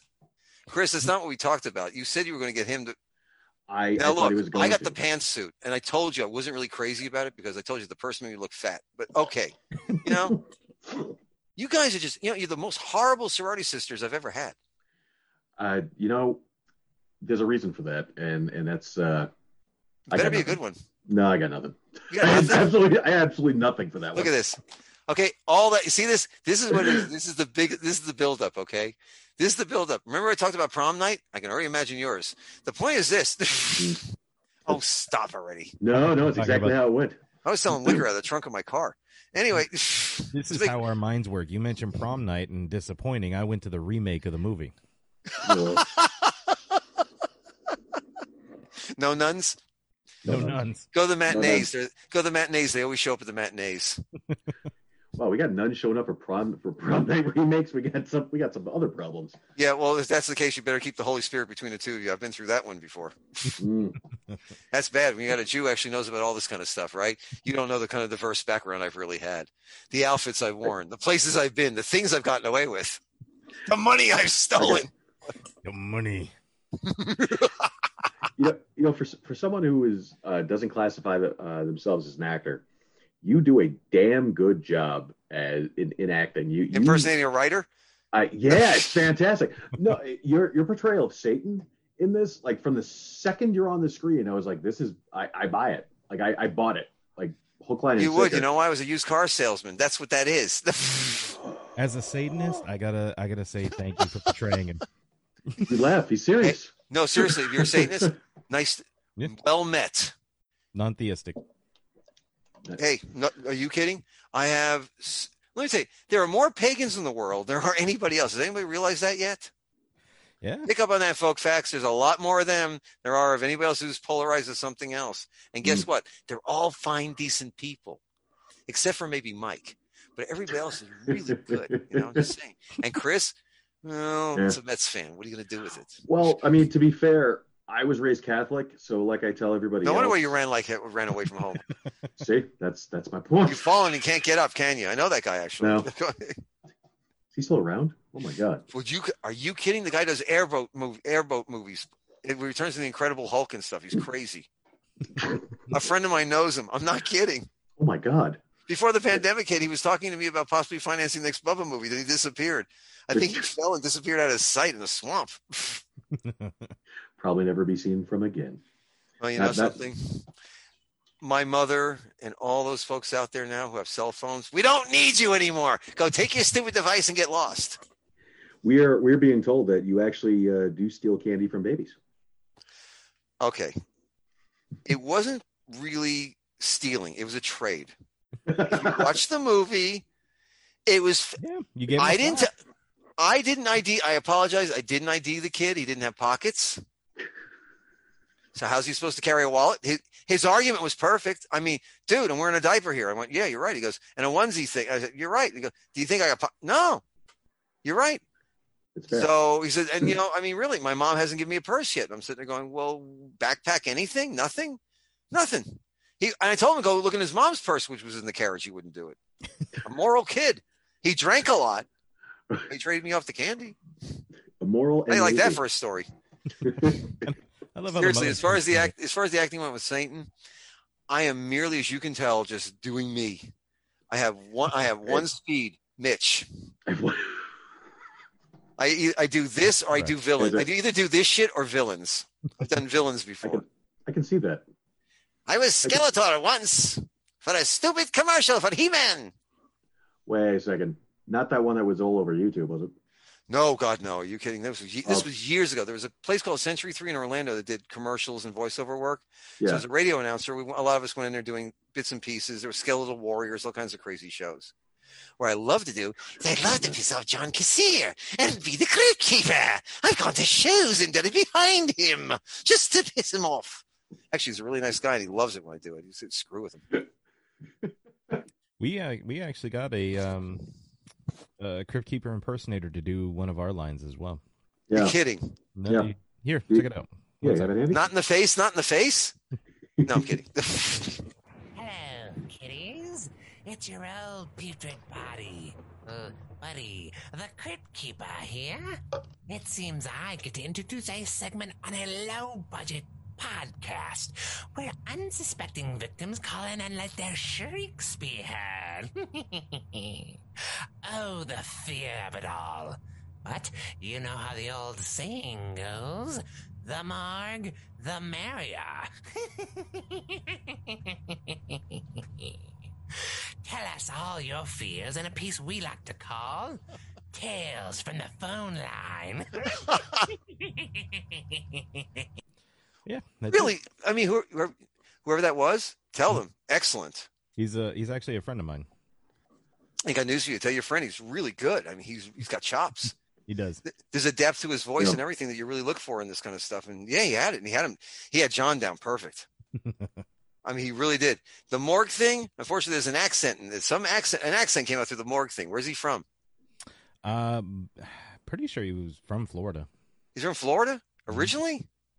I don't wow, know. That's ladies and gentlemen, we actually have heard the real Florida accent, which we didn't think there was one. This place is such an amalgam and mishmash of everybody from everywhere. It's accurate. And that's the one thing also, Florida, quit fighting with each other. You are the biggest melting pot of melting pots in the entire universe. Every loser winds up down here. Why do you think we look like a dick pissing on Cuba? Okay, and and also that's the other thing. We must be an old state. Did you notice that we're dripping? Oh God! He had nothing to do with this. Satan again. See, Satan. He got into it again. I'm not going to pay I'm not paying those fees again. Okay? I'm telling you flat out. I'm stealing that line and using it somewhere else. That Florida pissing into Cuba. That's like. Get a map out and take a look. Since I was a kid, this we made jokes about. Again, this is all inappropriate. I'm sure I'm too old for anyone to want to work films with me because I'm one of those boomer guys. But you know something? I am talented and a lot of goddamn fun. I said before this that I'm hoping you and I would become new best friends. Just don't tell Chris. Actually, I'm no. Chris, better tell him. No, Chris and I are now we're best friends. We were talking before the show, Michael. I'm sorry. We haven't just been talking. We've been exchanging recipes you can do with bugles. Apparently, there's Crunch and Munch one. will be next. Crunch. Crunch and Munch. Oh, there. See, you can always get a faraway look with a glazed look that goes with the popcorn. I'm a popcorn addict. It's to the point where in this house, people they see me with a bag of popcorn. They're like, "Oh, there's a crack addict." Crunch and Munch, I haven't had in forever. Now I just want Crunch and Munch. Let me tell you, the great thing about Crunch and Munch is if you have a filling you're not fond of, you need to get rid of a tooth. That'll work. Full of that, bam, done. Out. The only thing better than that is Laffy Taffy and or Starburst that's left in the windshield of your car. Oh, yeah. Ooh. And the wax paper actually helps the process. So don't try to peel it off. You won't get it anyway. It's not coming off anyway. That shit's there forever, okay? That's like your Aunt Sadie's tattoo, the one you talked her into when you got her drunk that time. And I know you did it because I was there. Oh, shit. Satan. Oh. That's what Satan... Gentlemen, this is what Satan is for. I am the ultimate enabler. This is why I'm no An longer going to excuse. say the devil told me to do it. I'm going to say Mitch made me do it. I'm just. You know, people. I've had friends use that as a regular excuse, not without. Even with no, seriously, Mike, even without the Satan. I've had friends tell their wives or husbands or boyfriends or girlfriends or whatever that no, I was with Mitch, and the look on their face is priceless. Like, oh fuck. Is it that? I don't know if they're going to get Picard? Well, I don't know if they need to get a shot, or they need to get, a lawyer, or they need a psychiatrist, or they need to hire a hitman, because all those looks go past the face. I see it. Do they get that Captain Picard like at first they kind of glaze like a dozen Krispy Kremes, and then it gets bad. See, that's a Southern thing. I went for Krispy Kreme, not Dunkin' Donuts. You people in Boston message. I drink Starbucks. I drink blasphemy. What? Even there, I can look out my window right now and throw a rock and hit two Dunkin' Donuts. Do it and then run. Okay. Oh, I want them to know it was me. I want credit for it. Wait for the cops to pull in, then they'll know it's you. I'll tell them. What happened? Mitch made me do it. I was going to call up randomly going, excuse me, you're a perpetrator about 14 degrees to your left, about 13. Want to go back to the helicopters and the escape again? Look at poor Mike. You go, this was a show I was supposed to be working on. Where have I been tonight? Burn. There you are. How can you hang out with me if you don't hang out? Look, he went back to him again. What are you afraid? Were you camera shy? Bring yourself back here, sir. You talking to me? I moved. No, I'm talking to Mike for a second there. Oh, okay. Mike and his hand puppet, that red thing. I'm right here. Okay, there you are. You must have it set to where whoever's talking is their picture comes up. Got it. So every other second is just his face. They just keep. We got to remember popping up. My wife is a cybersecurity analyst and architect, so she spends most of her day doing macrofacial. Let's just say she looks you in the eye to see if you're up to no good. Her uncle invented this. Not her uncle, but she has a cousin who invented the system. This is the system of microfacial, so you can tell if people are lying or not. Oh, Jesus. Yeah. Try living with that. Try being Satan, and you live with someone, the Lord of Lies, right? And my wife can see right through this shit like nothing. It's not going to help, Michael. And she just came into the room. See what you did? You called her in. See this shit? See this? That's fine. Hi, honey. I love you. Serious. Mean it. Hi. How you doing? Say hello, honey. There you go. There she goes. There she goes, ladies and gentlemen. Song and story. I just looked at somebody's hand. What the hell was that all about? He didn't want to get. What were you doing? You were okay. No. Just by looking at you. So what were you do? No. You were sitting. No, you had your hand over the lens. So in the last 10 seconds that we've lost here, not being paranoid or anything like that, because I'm not. How about you, Chris? You anything like that? I'm incredibly paranoid all the time. What were you doing, sir? What perfidy were you up to? See what's in that cup right now. Yeah. Oh, there it is. Yeah. Okay, there it is. You see, when you drop the octave, the pants go next. Then you got to be careful. You assumed he was. Yeah, I was gonna say you assumed he was wearing them to begin with. I was told pants were mandatory. No. I was assured of that. It's mandatory you don't wear them. Yeah, I think that got crossed. That's okay. My pants have 5 legs. Giggity. Whoa. They fit like a glove. Anyway. What? Where's that dad joke comic? Yeah, I told you. Where's the dad joke? See, I was going to throw the dad joke comic into it. Ladies and gentlemen, you've spent at least a good hour of your lives, maybe 2, and we want to thank you for doing so. Because you know why? I don't know about you guys, but I need another beer. I'm running dry here, man. And she is not going to bring me one after the comments I've been making. I am so freaking on my own. Hey, well, you know what, Mitch? Hopefully we can get to do this again at some point. I'd love to, man. Also, since you happen to live down here and they finally opened this place up, a drink. Definitely. You owe me, Mike, at least, and Chris, you get your butt down here too, because you owe me a drink. I will. Hey, we've been through a war together, talking to me for more than half an hour. That's a war. It'll feel like it. No, he's right. I'll tell you what, we can go to a coffee shop of horrors and sorry, I just had to put a plug in there. And have bourbon flavored coffee he doesn't like. No, I drank it. I will say this much. because sometimes Florida gets some cooler places than we get up here. It does happen occasionally. So when he told me about the coffee, I went Coffee shop online. of Horrors is great. Yeah, I was checking it out, and I was like, I need to buy some of this. I'm a coffee holic. Like I have this. All I've been drinking is coffee this entire time. The coolest thing, yeah, go on. No, I was just saying. I immediately ordered like a bunch of samples, so I'm waiting. I'm waiting for those to show up, including the Bubba. You're gonna love it. The greatest thing they came up with was one called, it was a waffles and syrup one. I saw that. You could actually have, I have friends who were diabetic. They actually were able to taste coffee, waffles, and syrup. They haven't had to have for years. That's awesome. There's no sugar. There's absolutely no sugar in it. That's awesome. It's all natural flavoring. This is what I love about Nick and Roxana Stan, who own the shop. Well, Nick Sindicich and Roxana Stan, the husband and wife that own it. The thing is, they've got it themed for all horror and science fiction fans. It's a great place to gather. You can play games. They have music. They have all kinds of stuff going on. When the pandemic finally is over with and everything, they have car shows. It's brilliant. They've got 2 locations, one in Tavares, Florida, and one in Montverde, Florida. Yep. Okay. Yeah.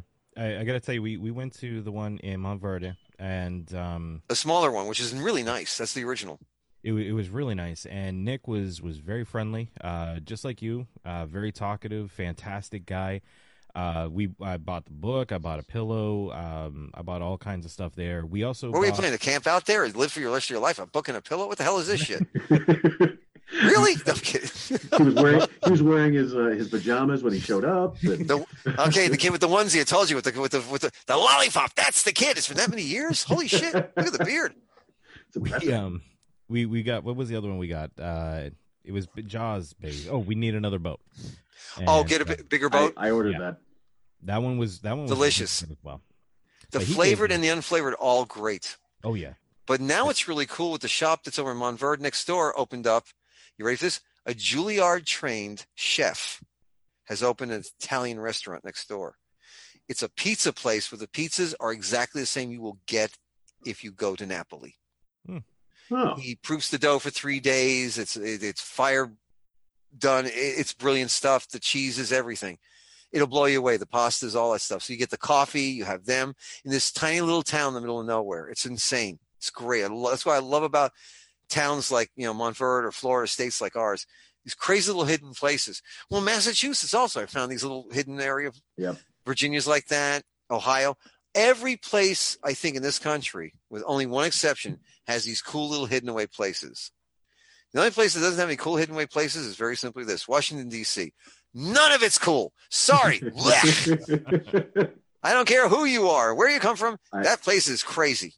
That play, I haven't been to D.C., like actually been to D.C. for like tours and stuff like that since like 1993 or something like that. And you go to a museum and you get out of there.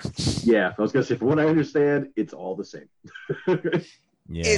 It's just, unfortunately, the thing is, the people there are wonderful people. The problem is, it's not like Trump. We're wonderful people. There's wonderful people on both sides. No, there's too many goddamn politicians, and the urge to run things over with a rent-a-car is too much for me to take. Mm-hmm. To be quite honest, it has nothing to do with the people, the population. They're fine. It's what they have walking around loose. Like, I'm taking the walking tour today because that's the safest way to go instead of driving. Remember I told you that knee-jerk and ass-kick thing I told you about? Yeah, that's the problem. I can't do the walking tour either. No matter how shiny the boots are. I keep kicking everything. I don't understand how. It's just you keep asking for it. I have an idea for a bill. No. Stop that. Go get a cookie. Sit in the corner. There are cookies? Don't start with the cookies. He's had a real snack fixation, so I want to let you know. Yeah. It would be punch and pie. It's easy. I was told there was a punch and pie. All right, wait. So there is no punch and pie either? No. Butters is such a goddamn liar anyway. Isn't he off the show by now anyhow? I haven't seen it for like the last 3 seasons. Thank you. I haven't watched it in about 5 or 6 years at least. It's been a bit for me too. Still going. Does anybody know what's going on in South Park anymore? Maybe my roommates. That's about it. They watch it when it was on. They watched it religiously, so they're all up to date. I haven't seen a new episode. They watch South Park religiously, so they're Satanists also. They are. They are. Yeah, got Mike. Anyway. Ow. That's just because your hat's too tight. Go get a decent hat. That number 3 thing. Go get a nice Mets hat. That'll be good for you. Oh, there's one of the great pain looks on anyone's faces. I do have other hats though. I mean, look at that. That's See, and those are cool too. Yeah. Okay. See?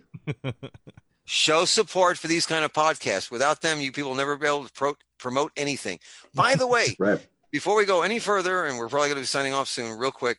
Sure. You were asking me another way to promote if you're going to start doing books and things like that. There are lots of podcasts out there that will take on first-time authors, read their work, and see if things might not go well for them. Right. And it's dicey. It's tough. You got to find that right person. It can't be just anybody handing in a book. But I ask all people who have podcasts, do these kind of shows, entertainment, otherwise. See if you can see if there happens to be, you go to a show, run somebody, sit at a bookstore, whatever the hell it is. All those people over at Starbucks who are writing the great American novel that you're over there with. Okay, Chris? See if one of them actually can do it. 2 of them said that they could. I haven't seen it yet. I'd love to see a podcast with a section going, look, I'm not, a big name. You're not a big name, but this is really interesting. Let's get this out there into the airwaves and over the net and see if someone picks up on it. Yeah. That's what we do. Find an interesting short film, find a book. Yeah. Make sure they sign a waiver. You don't want to get sued. So tell them if you're going to read it on the air, you have to give me the waiver and the crap like that. Waivers, you can find a waiver. It's no big deal. Mm-hmm. You're not planning to publish it or film it anyway. But you never know what you can come up with, because you know what? You find a person like that. They say, well, I found him on the Horror Apocalypse podcast. You can just wind up with minor roles in a movie. You can wind up being characters in a book. Because I know that's what I'm going to do with both of y'all. Hate to tell you. I would be characters. Honored. Oh, you're going to be, because you see, I have a radio team that I have to have in the movie. Mm-hmm. And after talking to you two tonight and see what's going on here with the hats and all the bullshit. Oh yeah, man, I got an idea. And I'm telling you right now, go ahead, call your lawyer, see if you can get me. See if you can catch me. Good luck. Send me that waiver. I'll sign it immediately. Hell no, you ain't gonna sign no waiver. I'm gonna make you both do it. I'm gonna show you guys what acting's all about. You're gonna sit in front of a camera and you're gonna do the shtick again. I will do shtick for free. Shit, I said that. Do you know how many professional actors we had on the Bubba movie? 0. Exactly. No, actually, no, not really. Gary does civic theater. Brendan had done some Shakespeare work. All the rest, and Sarah, the bartender, most of the rest were just, hey, you want to be in a movie? I'm serious. Fred was just a security guard at Spooky Empire as a friend of mine. I said, Fred, growl at me. What? Growl at me. What are you, nuts? Just growl at me. I took the picture and I showed it to you. I gave it to Mike. Yeah. And Fred became Bubba. Yeah. That's so awesome. I will say I went and I was looking through the cast because I wanted to see who did have some kind of acting experience, and I think Malone had a pretty decent amount of. Malone goes. Now I'm sorry I didn't mention Malone because I didn't think it was even because Malone goes without saying. Malone is a consummate professional. She's had several theater pieces in the movie theaters. Mm-hmm. She's had some TV show stuff. Yep. Now let me tell you something. When we first met up that first night, we kind of eyeballed each other because the first night she had to do the nightie scene where she had to wear a nightie. Mm-hmm. Nothing really off, but she doesn't know anybody, and you've got these people standing around staring at her and a guy dressed as a big ass werewolf, and it's 10:00 at night. And we just had to find her an outfit that would work. Had to run to Walmart to find an outfit that we returned in the morning. Haha. There's for you. You don't think we didn't do it? We're on a budget, kids. Oh, that's great. Yeah. Okay. I'll tell you, it was like, oh man, we were like a bunch of bandits loose in a town. All right. Woohoo! Awesome. But here's the thing, man. So Malone wanted those of us who were not involved in the shooting, and I wasn't, even though I'm the executive producer, the owner, and all that other crap. I went. It was cold as hell that night in Florida. Actually, we stood outside for 2 hours because I had that much respect for her. Because when she wanted that, I said, something. That's an actor who really needs to concentrate. Is not here as a piece of meat on a typical C movie sketch, right. C movie set.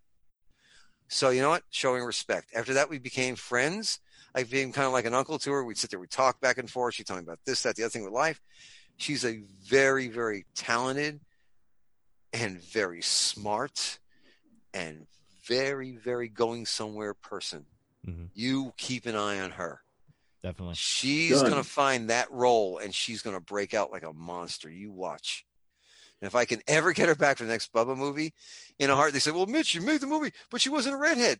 So what? Not everything in the comic books is exactly. I mean, there's a devil, and the devil was the redhead. Okay, don't have to worry about it. See, it took the red. Don't worry about Bobby Joe. It's Bobby Joe Devil. Okay, you happy now? You know what?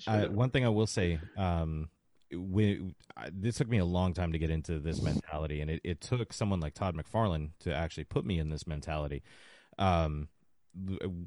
Watching his animated series on HBO for Spawn, It was brilliant. The clown.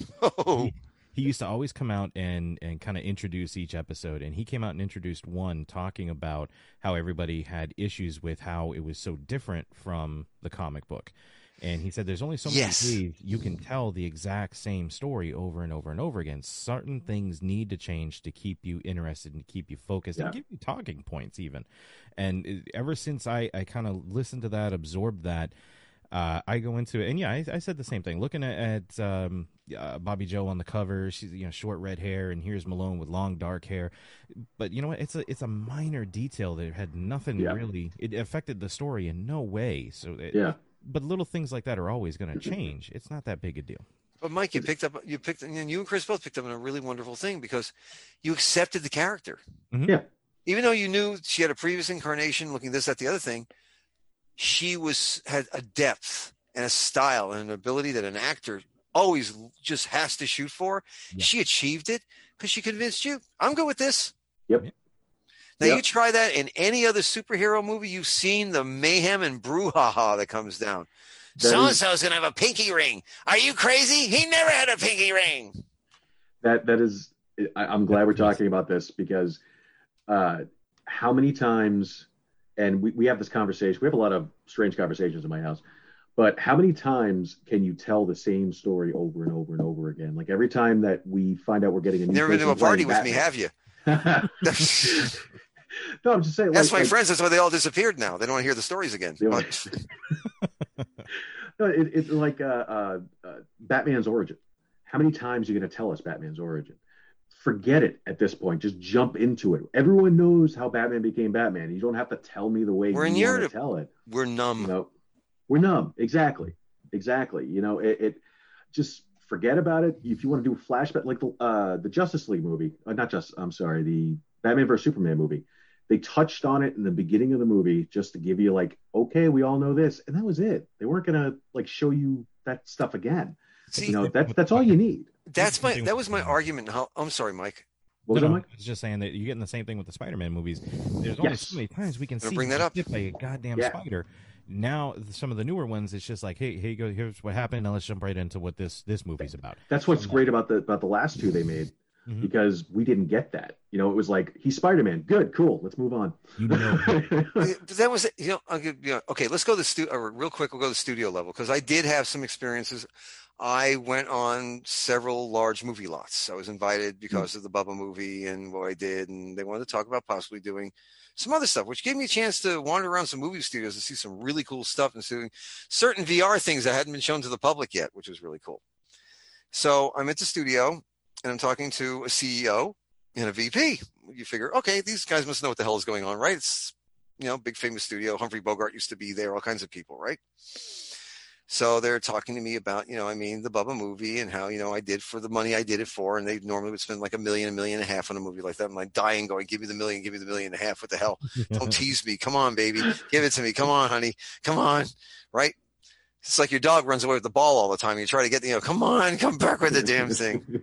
So anyway, I was sitting there, I'm going, yeah. And they said, well, Mitch, let me ask you a question. If you did another film, I think we really do a different origin. I'm like going, but that was a really good one. Well, I read the comics. And I went, yeah.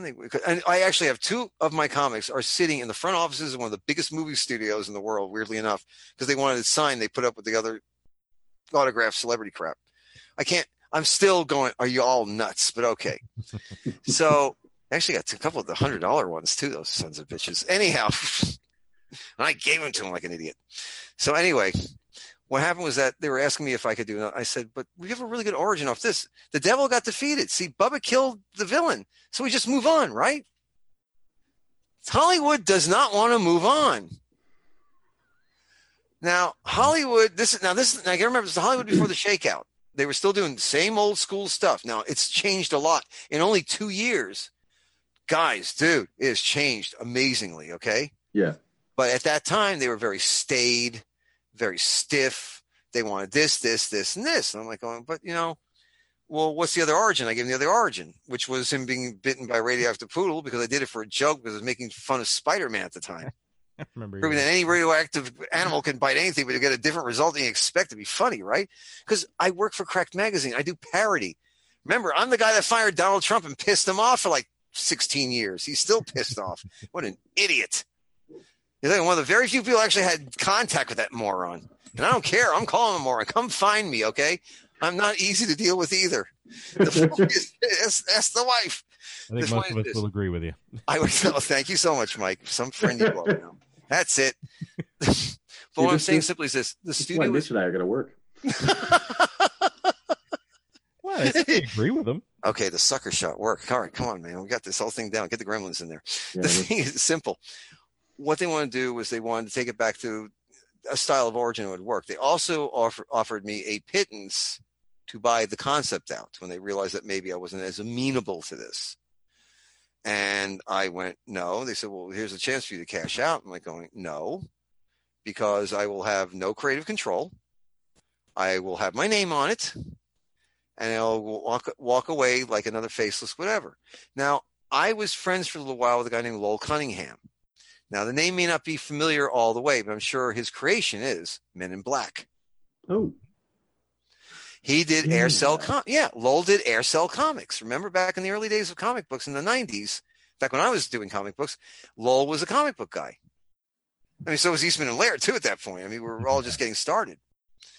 So you had Frank Miller. You had we had Bernie Wrightson working at CFD with us for a while, okay? That's how I got to meet Bernie. Oh, that's a loss. So Mike Broom and I got some great advice from Bernie. He was wonderful. But anyway, the thing is this, is that at the time, Lowell had done the comic, and then Platinum Studios or another studio, I can't remember who it was, but Universal also picked it up, and I believe it was a guy named Lee Nordling was handling it, and got him Men in Black and got him rolling, right? And I saw Lowell, a couple of years later at a show. I just premiered Bubba, which he thought was brilliant. He loved Bubba, and he was sitting there. He goes, Mitch, you can do great. He goes, I don't know how you can do the toys. I said, what toys? He goes, dude, I'm living off the money from the Burger King toys right now. I'm doing great. Okay. Wasn't even the money from the movie. It's the merch. So the one thing I was realizing is that Bubba they were tasty on this, because I finally woke up going, dumbass, they want the merch. Mm-hmm. Because I found that if I put Bubba on a turd, I can sell Bubba. It's because it's goofy. Because you always ask, Bubba the Redneck Werewolf. I named it because I worked in advertising agencies. I needed a name that you could not. I wanted you to go, what the fuck was that? Yeah. No matter what I said to you, I could tell you my life story and then go, Bubba the Redneck Werewolf. That's like walking into a room and somebody's talking, blah, blah, blah, blah, blah. You walk up, you go, yeah, he had cancer and he died. And they stop talking and they look at you like, what? Right?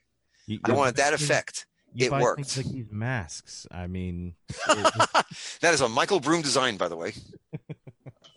Just like, Mike, if you're out there, it's California. You're probably awake. You're probably drawing and working on real stuff for those people you work for that make Walking Dead and crap.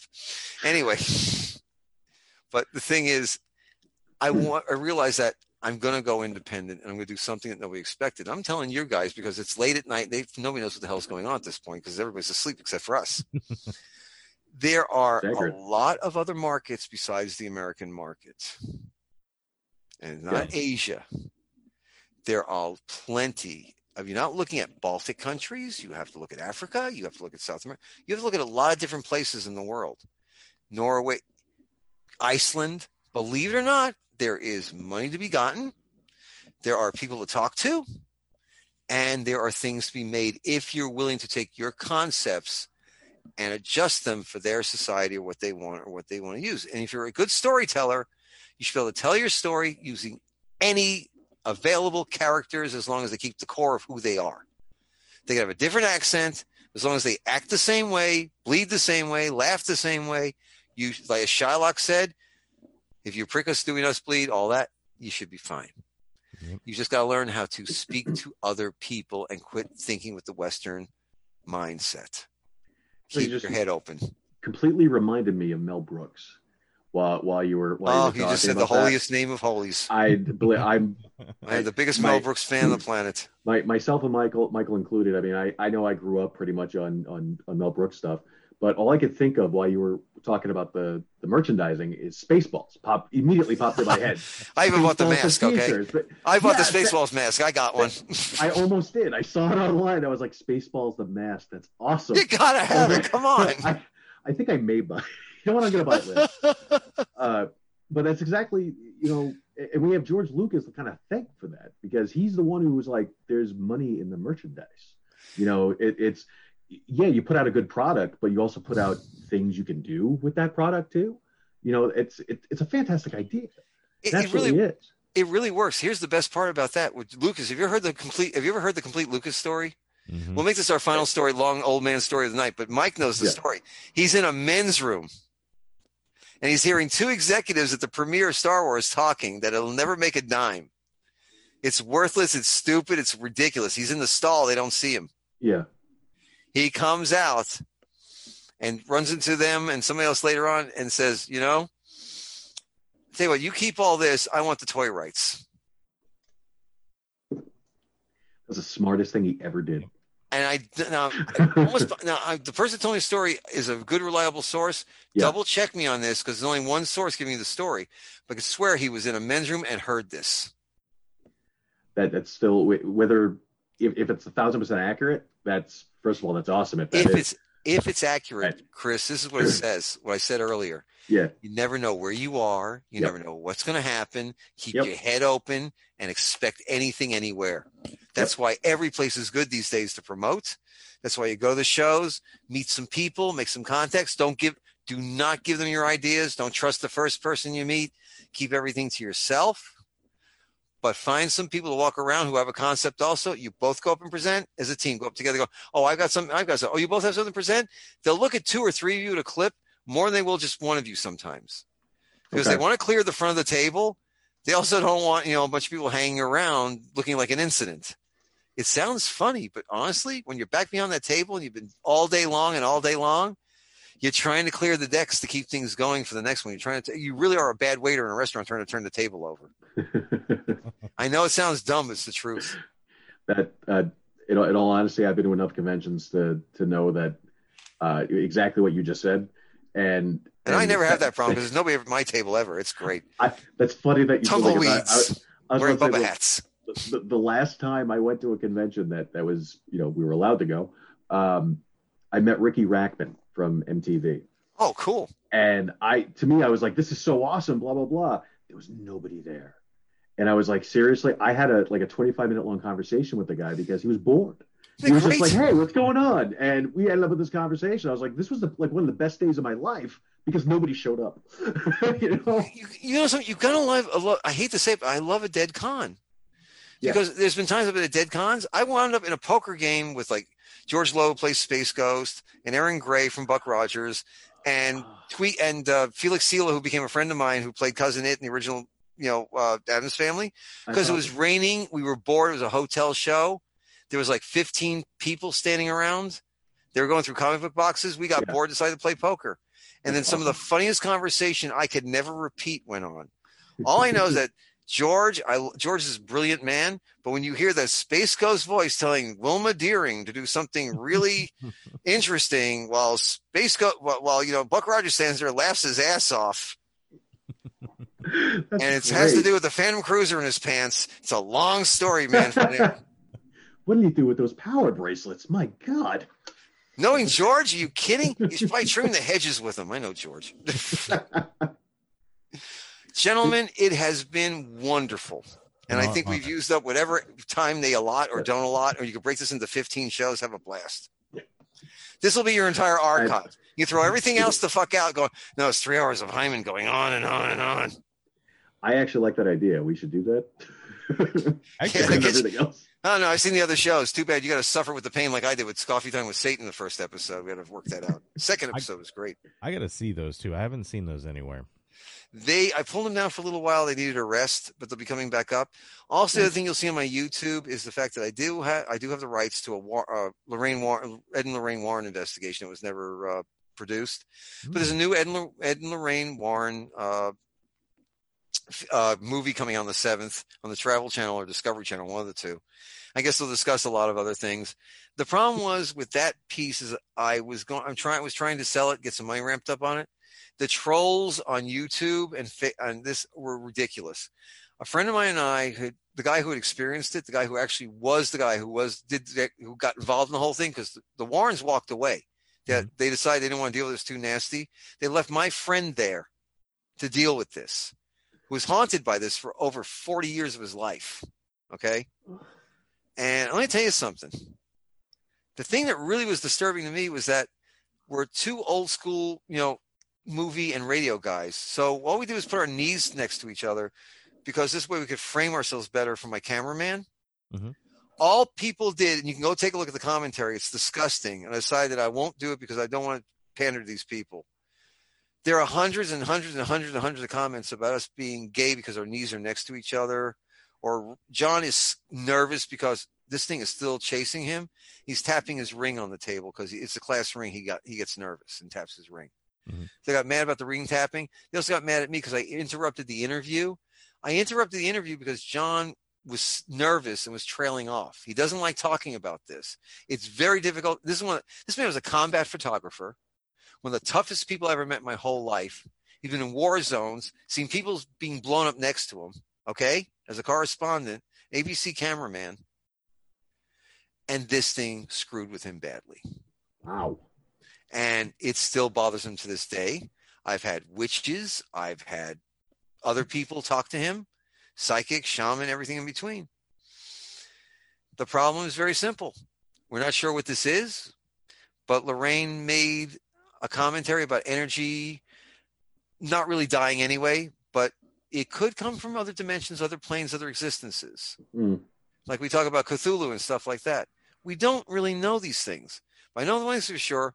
My friend's been plagued with this thing forever, and we were trying to make the movie so finally we could get the story told. Mm-hmm. They could find out not to mess with Ouija boards and stuff like this. It's not a good idea even for fun, because you just don't know. Yeah, you don't know what you're dealing with, because you know what, you're a human. You know just so much. Do what you do best. Use whatever talent you were given, and good luck. But man, don't go look in a field, because man, you could find something. I've seen what happens if you do. Yeah. I used to do psychic investigations with a few different people. I've hung out, going back is another one. I know some other people do ghost hunting. Aaron Sagers is a good friend of mine. He's done a lot of stuff with Travel Channel. We've talked some things. And we all of us agree on one thing. We can't explain it. And because we can't explain it, you better be careful. Okay. Fair. So that's why, unfortunately, if you go over there, I'm going to leave it up for a little longer. It has over 185,000 hits. But again, it must be a typical Mitch Hyman production, because you know what? We're not going to do it. We like it, but we're not going to do it. That's how you know it. It's one of mine. It's like Bill Mumy told me one time that he got tired of getting scripts with Ron Howard's fingerprints all over them. And it's true. It's true. He told me that one time at a show. I was laughing my ass off. Speaking of Bill Mumy, Chris, you need to watch Babylon 5, remember? Yeah, no, I'm on top of it. Oh, you haven't had a chance to even seen Babylon 5? We had a deal, and he broke the deal. Right.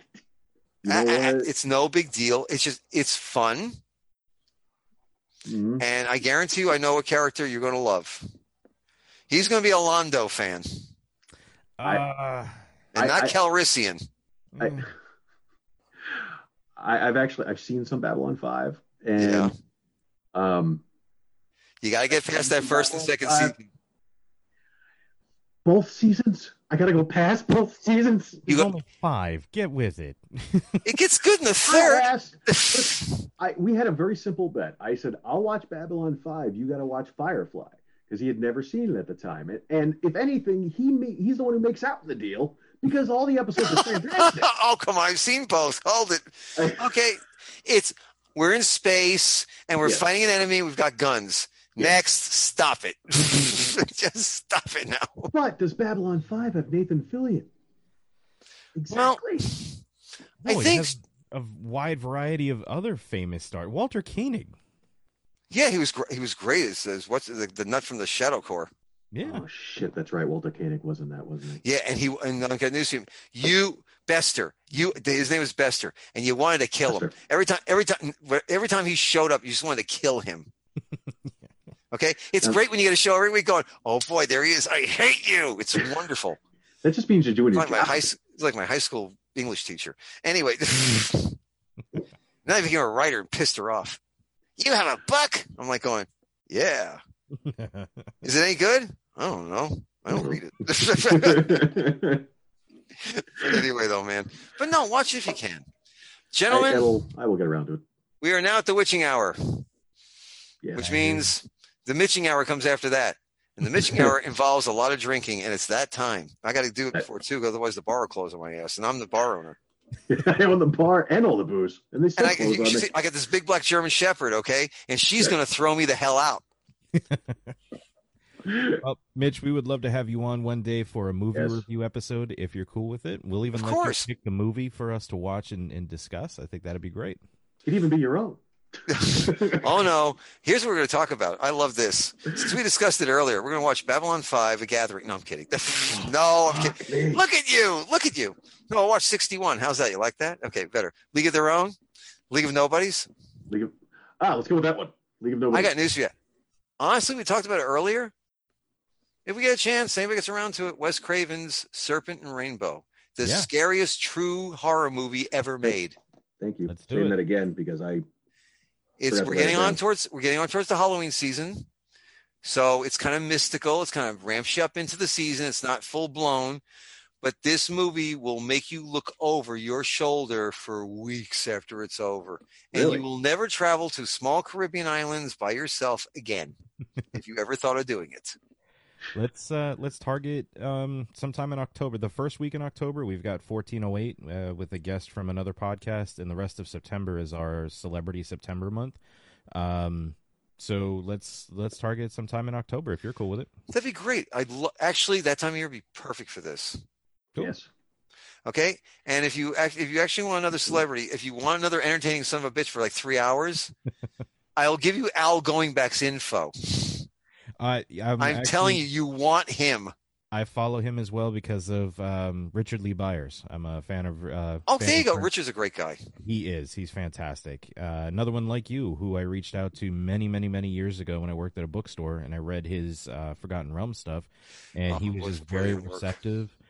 Just very receptive, very friendly, very personable, and I'm a nobody, and he was willing to take the time and talk with me, just like you. So fans for life. We came. Oh, thanks, man. We came from a really good group. There was Phil Nutman. There was Jack Ketchum. There was a lot of they were wonderful people that had brilliant, huge. Terry Pratchett would walk into Necronomicon in Tampa, and just hang out with everybody. Yep. And you're sitting there going, holy shit, I'm sitting there just hanging out with Terry Pratchett. This is just like, this is ridiculous. It's great. He'd wear a wizard hat. It was hilarious. There's a place in Tampa called Necronomicon? Believe it or not, it's a convention. It's a literary. Okay. Now it's a literary convention. If you do want to have a book looked at, it's a readers for all the people in Tampa, Florida. If you want a readers convention, you have a book possibly getting ready, and if they won't do the show this year, but it gives you time to get ready for next year. Think about it.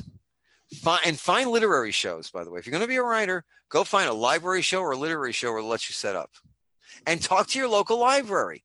A lot of times they'll take a book into the system if you talk to the librarian. Have a good night, David.